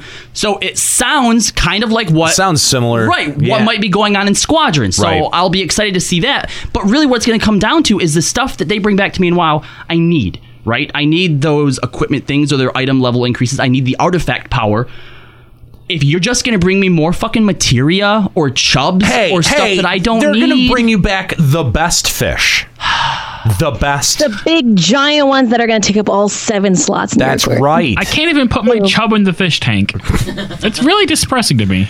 I'm putting piranhas in there. So just in case you do put your chub in there, it's the last thing anybody will put in our aquarium. I just want a Dratini for mine. I just want them to give everybody wyverns. Don't worry. I'm sure the Pokemon and FF14 crossover is on the way. Yeah, I'm sure it is. Can we get Magikarp for my aquarium? You know what I want from Squadrons? I want to be able to go into dungeons or out into the field with squad mates. Well, if that's they add what just that. Please look forward to it. That's what's coming. Please coming I thought forward. they said they were going to think of some way to implement that. Yes, that is coming. I thought that is something that they were working on. But I wonder if it's going to end up being like, deploy your squadron to the dungeon, they will bring you back a weapon from said dungeon. Yeah, maybe. It could be. All right, let's go back to our phone lines. We've got Torquil Ratherdashing hanging on. What's up, Torquil? Hey, guys. What's up? Nice to finally talk to y'all. Yeah, thanks for calling. I wanted to talk about Yeah, I wanted to talk about some stuff that the 14 team could learn from WoW. I think my big issue is the kind of the scale, the scope of Eorzea doesn't increase during an expansion cycle. I think that's a little unfair to say about Heavensward, because we knew coming back into 2.0. First of all, in 1.0, we never had anything north of Korthus. We never had access to Ishgard. We never had any of that. So that they needed to pay off on that. First of all, we needed to go to Ishgard. We needed to be able to flesh out the areas around Korthus and north of Korthus. So I think you've misunderstood. Okay. So I meant like during Heavensward, like between 2.0 and 2.55. Oh, okay. And more than likely, 3.0 and 3.55, we get no new zones, we get no new raids. Yeah, okay. We're in the same spots the whole time. Whereas in WoW, that's fair, yeah. You get new zones, yeah. And my biggest thing is, you get new raids and new environments. Like, what really sucks, and I think is part of the reason Heavensward felt so stale, was because, the day Heavensward launched, we knew that, the raid we're getting tomorrow, over a year later, because we knew it was just going to be Alexander Part 3. Yeah. And I think it would be way more engaging if we had one slightly bigger raid with a great self-contained story, and then we could look forward to something new. That's a great fucking point, Torque. Even when it comes to dungeons, we get one rehash as a hard mode, and even the new dungeon is still aesthetically the same as what we've been seeing. The only thing that's sort of been a mystery is what we were going to get out of Void Ark and Weeping City. Not even that. Okay, yeah, you're right. Void Ark, Weeping City, that whole kind of raid extension, we don't know where the third part of that is going. That's fair. But Torquil's point of the fact that we knew it was a predetermined conclusion, Alexander, that right now we would be getting the third leg of Alexander. I think that that's a great point, and something that never even really occurred to me, because we had the same thing with Binding Coil. We sort of didn't know what to expect because we didn't know what to expect from the raid environment from Square-Enix. So that was kind of unknown. But the minute that you have had this sort of the regiment around your raid environment, and you say, hey, yes, we're going to continue that on into the next expansion, and then you get Alexander Part 1, Part 2, Part 3, that is very underwhelming. Especially boring. When you compare the entire raid life cycle of Final Fantasy XIV. So Alexander 1, 2, and 3, 4 bosses, 12 bosses total, right? Not even the first patch of World of Warcraft, just Legion dropping, has 2 raids. One of them isn't open yet. But between those 2 raids, you have 14 bosses. That's already more than 14 has in an entire expansion cycle, unless you count looking for raid. Then there's another 4 or 12. Now, Torquil, I want to ask you a question. If the 3 raids were completely disconnected from each other, right? Like if we got Alexander for one update, and that was Alexander was complete in those 4 legs, and then we moved on to the next thing. Like, if they had done the Warring Triad and presented it in a raid structure similar to how they're presenting Alexander, right? The end of each raid leg, you faced off against one of the Warring Triad. Would that be as satisfactory or even more satisfying than what we currently have with Alexander and this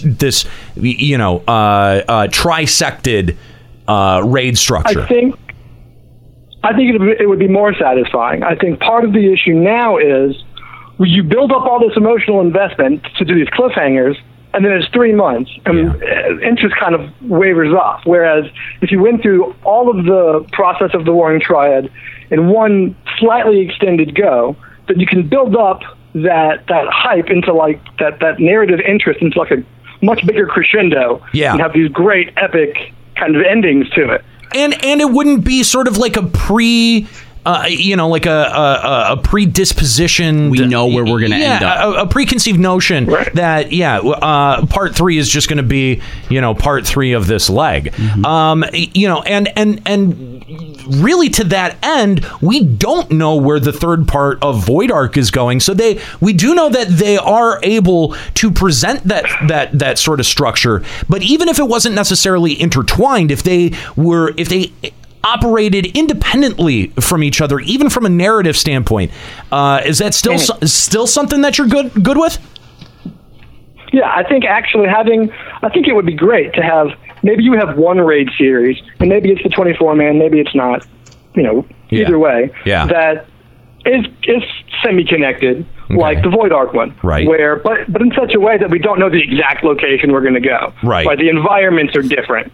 That would be great, but then have, even if we had another raid structure similar to that, but we were going to different types of places that, I think it's kind of the trick, just like with a movie trilogy, right? Ideally, the stories are all relatively self-contained, but they can link together into this bigger epic. And I think that's fine too. Well, and especially if like with Alexander, you're going to be lifting those hard requirements to get from one leg to the other. They removed that with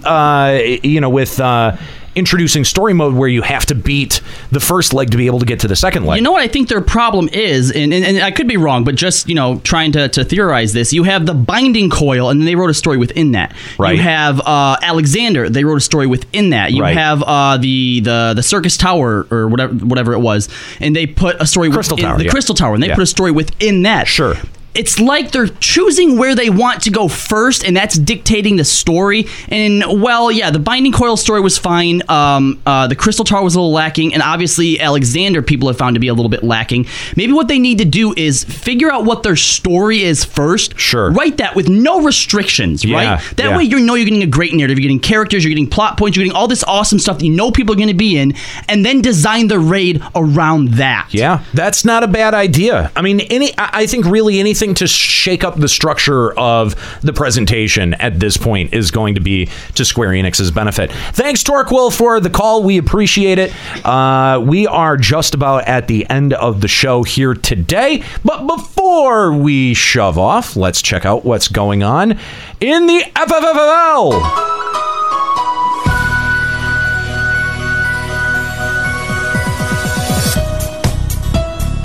Good afternoon, ladies and gentlemen. Week number 7 of the FFFL is officially in the books, and what a week it was, because as of now, there is only one remaining undefeated team. More on that as we dive right into our results for the week. The Melusine Marauders scored a major win, taking down the previously undefeated Chicobos. The addition of Kooky Persona to their lineup proved to be their ace in the hole. With the win, they advanced to 3-4 and a third-place tie in the division. Go the loss Kooky! Brings the Chicobos to 6-1. The Balam T-Rexars parted ways with Hildebrand this week, signing Prish to their squad. Unlike the Marauders, the addition did not work out as they lost for the second time this season to Titans Banana Hammock. They fall to 3-4 while the Banana Hammocks advance to 5-2. The Super Senpai Megaforce continues to roll, crushing Bimbo USA in another lopsided victory. They go to 7-0 while Bimbo stays consistent and falls to 0-7. And speaking of 0-7, the Red Wings took another loss this week as they fell to the Verminion Lords. The Verminion Lords are now 3-4 as they try to make up ground in the second half of the season. Lastly, El Negro Grande suffered another close loss at the hands of the Edelweiss Avengers. After completing their season series, the total margin between the two games stands at merely 8%. El Negro Grande stands at 2-5, while the Avengers go to 6-1. On our waiver wire this week, we will be looking at Hildebrand, Orshafant, Bosch, Iroha, Vanille, Mog, Cecil, Godbert, the hero from Final Fantasy Adventure, and oh god, Hovernyan. Who's that? Hovernyan is he's the best character in the world. He's floating right next to me. How is that from Final Fantasy? That's from Yokai Watch. What are you talking about? He's right next to me. He's in Final Fantasy XIV. He's a Yokai Watch character. He doesn't count. In Final Fantasy XIV. He is in Final Fantasy. Did Juxta pay you to include him on the waiver wire? Pay me? He just said put him on the waiver wire. Oh, jeez. Is that all it takes? Yeah, wait, so I can tell you to put anybody and you'll just do it? If you can legitimately say why they're there, sure. Put a Nero on the waiver wire. Okay. Yeah. The waiver wire order for this week will be... Wait. Can you actually draft people who manage other teams? That doesn't seem We right. drafted Juxta last year. Yeah. Last year, Juxta simultaneously won and lost the Hyper Bowl. It's true. He did. The waiver wire order for this week will be Papa Woody, Gordor, Mad Hatter, Surin, Aniro, Nika, Juxta, Callow, Malkithera, and Escalia. And our matchups for this week, we'll see Titans Banana Hammock travel to the Wolves' Den in Limsa Laminsa to take on the Mellowscene Marauders. The Edelweiss Avengers put their 6-1 record on the line as they head down to the Balam Garden Training Center. How is that putting it on the line? For a match You with T-Rex suck. Eyes. I'm going to win. You don't okay. even know it. All right. Angry from their first loss of the season, the Chicobos hit the road to Castle Baron and will take on the thus far winless Red Wings. El Negro Grande, meanwhile, will descend into the Chaos Shrine to square off with the still undefeated Super Senpai Megaforce. And lastly, the Verminion Lords, sponsored by All City State Chocobo Insurance, will travel down to Quarry Mill to take on the hapless Beanbo USA. Experts have stated that for years that it's impossible for a team to go winless in a parity-driven league like the FFFL, but lo and behold, we have two teams this season who appear to be in a desperate bid to prove the naysayers wrong. For your weekly update in the FFFL, check out LimitBreakRadio.com this Tuesday night. That's right. That's where all of the voting takes place. Also, you can follow at Limit Break Radio on Twitter. Make sure that you get involved and vote for who you want to win in this week's FFFL matchup. Thank you, Escalia, for that. And I think that's going to do it here for Limit Break Radio this week. I want to thank everyone for joining us live here at twitch.tv/Limit Break Radio. If you're listening on the podcast, happy update day, but also make sure that you head on over to twitch.tv/Limit Break Radio. Hit that follow button and join us live on Sundays. We start here at 1 p.m. on Sundays. So if you want to be a part of our live audience, call the show live, hang out with us in Eorzea, all of that good stuff. You can do that by joining us live here at twitch.tv/Limit Break Radio at 1 p.m. on Sundays. Also, we want to share with you that we have finally finalized the plans for our FanFest after party. We are going to be having it at the Rock House in Las Vegas. It's not far from the Paris. We'll bring the rock, you bring the roll. So thank God it's in Las Vegas. So we ask that you keep an eye out on our Facebook page. We're going to be sharing the event as well as more info at our website. That's at limitbreakradio.com. But all of the cover cost and all of that stuff, all of that will be in a couple of weeks, or next week we'll have more info on that, so you can make your plans for what you want to do on Friday night of FanFest. We hope that you'll come join us and celebrate 10 fucking years of podcasting. By the way, I want to send a huge shout out and thank you to Kooky Persona, who put a lot of this in line. She did a lot of the legwork on putting this event together. So thank you, Kooky, for all of your hard work, as well as answering our phones and doing what you do in the chat room. We really appreciate your hard work here, Kooky. So that's going to do it here for Limit Break Radio. Kahlo, I want to thank you for your assignment in Azeroth, and now quit. So now your assignment's over. You're done. You're done. You're done. You can come back to 14 now. Right. Okay, sure. Yeah. So you're done. Yeah. Yeah. Yep. Yeah. Mm-hmm. Okay. So no more streaming it. You don't need to stream it anymore. Right. It's time to come back on to Reset Tuesdays. Hey, I was there last Reset Tuesday. Where were you? Shit. You were working, and that's okay. Yeah. That's fine. Yeah. Where were you, Nika? Where were you? I told you I'm taking a class every Tuesday night now. I haven't logged in a while. So. Yeah. I was doing FFFL. I reset stream. Every Tuesday until December, carry I'm my taking weight. a class, so I won't be here. Actually, technically, I think I was still putting the show together on Tuesday. So. Yeah. That's fine, though. The point was, you were contributing to LBR. Yeah, right. Thank you. Yeah. So I mean, you carry this thing. Oh, shit. Says the guy who hasn't been here in like 3 But I've been doing stuff. Have you? Yeah, I still need 2 more quests for the Court of Ferranda's embassy. What are you doing? Get off your phone. You can't. Oh, right. Sorry, I can do these world quests afterwards. It's fine. The Legion app. If you were catching Pokemon, that would be forgivable. But I mean, it's time to put the WoW stuff in a box, put it away. It's done. How do you do World Quest on your phone? We did the episode. It's done now. Okay. Yeah, it's done. Okay. We're good. Okay. We don't need WoW anymore. Okay. Okay. We're on the same page then. Yeah. Yeah, you're going to wrap up the Battle.net account. Yeah. Yeah. Well, not the account, because not the account. Overwatch. Yeah, right. I get that. So, yeah. But you're going to just close it, right? Sure. Okay. Delete the character. Right. Yeah. I think he's really going to do it. I don't think he is. I don't believe that. You know, a few people have questioned when I log in, when I bring it up. Yeah. It says account name, a Nero on there. Oh, really? Remember? Yeah. Because I gave my account to, was it Larry, I think? And then when I wanted to play again, you're like, oh, I'm never going to use my account ever again. Yeah, take it. So I'm actually playing on a Nero's account. Yeah. Is that my Battle.net ID too? No. Okay, I don't know how any of that shit because works. the Battle.net ID came in later. Yeah. Okay. Yeah. I did have a character. Does my character still even exist? No. I didn't think so. I didn't think so. You probably raided that long ago. He was on a different server, so no. Oh, okay. But I did delete him. I was because why?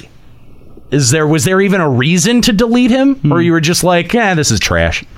Maybe it was level 27. Maybe a little bit of that, and a little bit of this is just to remove the taint from the account. I tried to change the actual account name too, you can't but it won't let me do that. No. Yeah. Oh well. Yep. All right, that's going to do it here for Limit Break Radio this week. Thanks, guys, for joining us. We appreciate you hanging out and having an awesome time. Again, twitch.tv/Limit Break Radio to join us live, limitbreakradio.com for the podcast.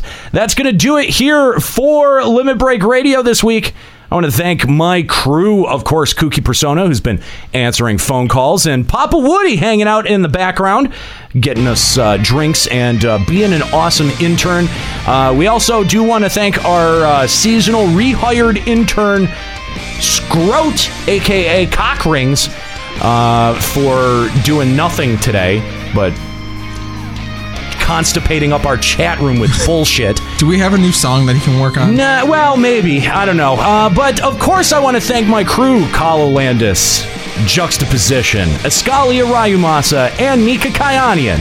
I'm a Nero. Keep listening.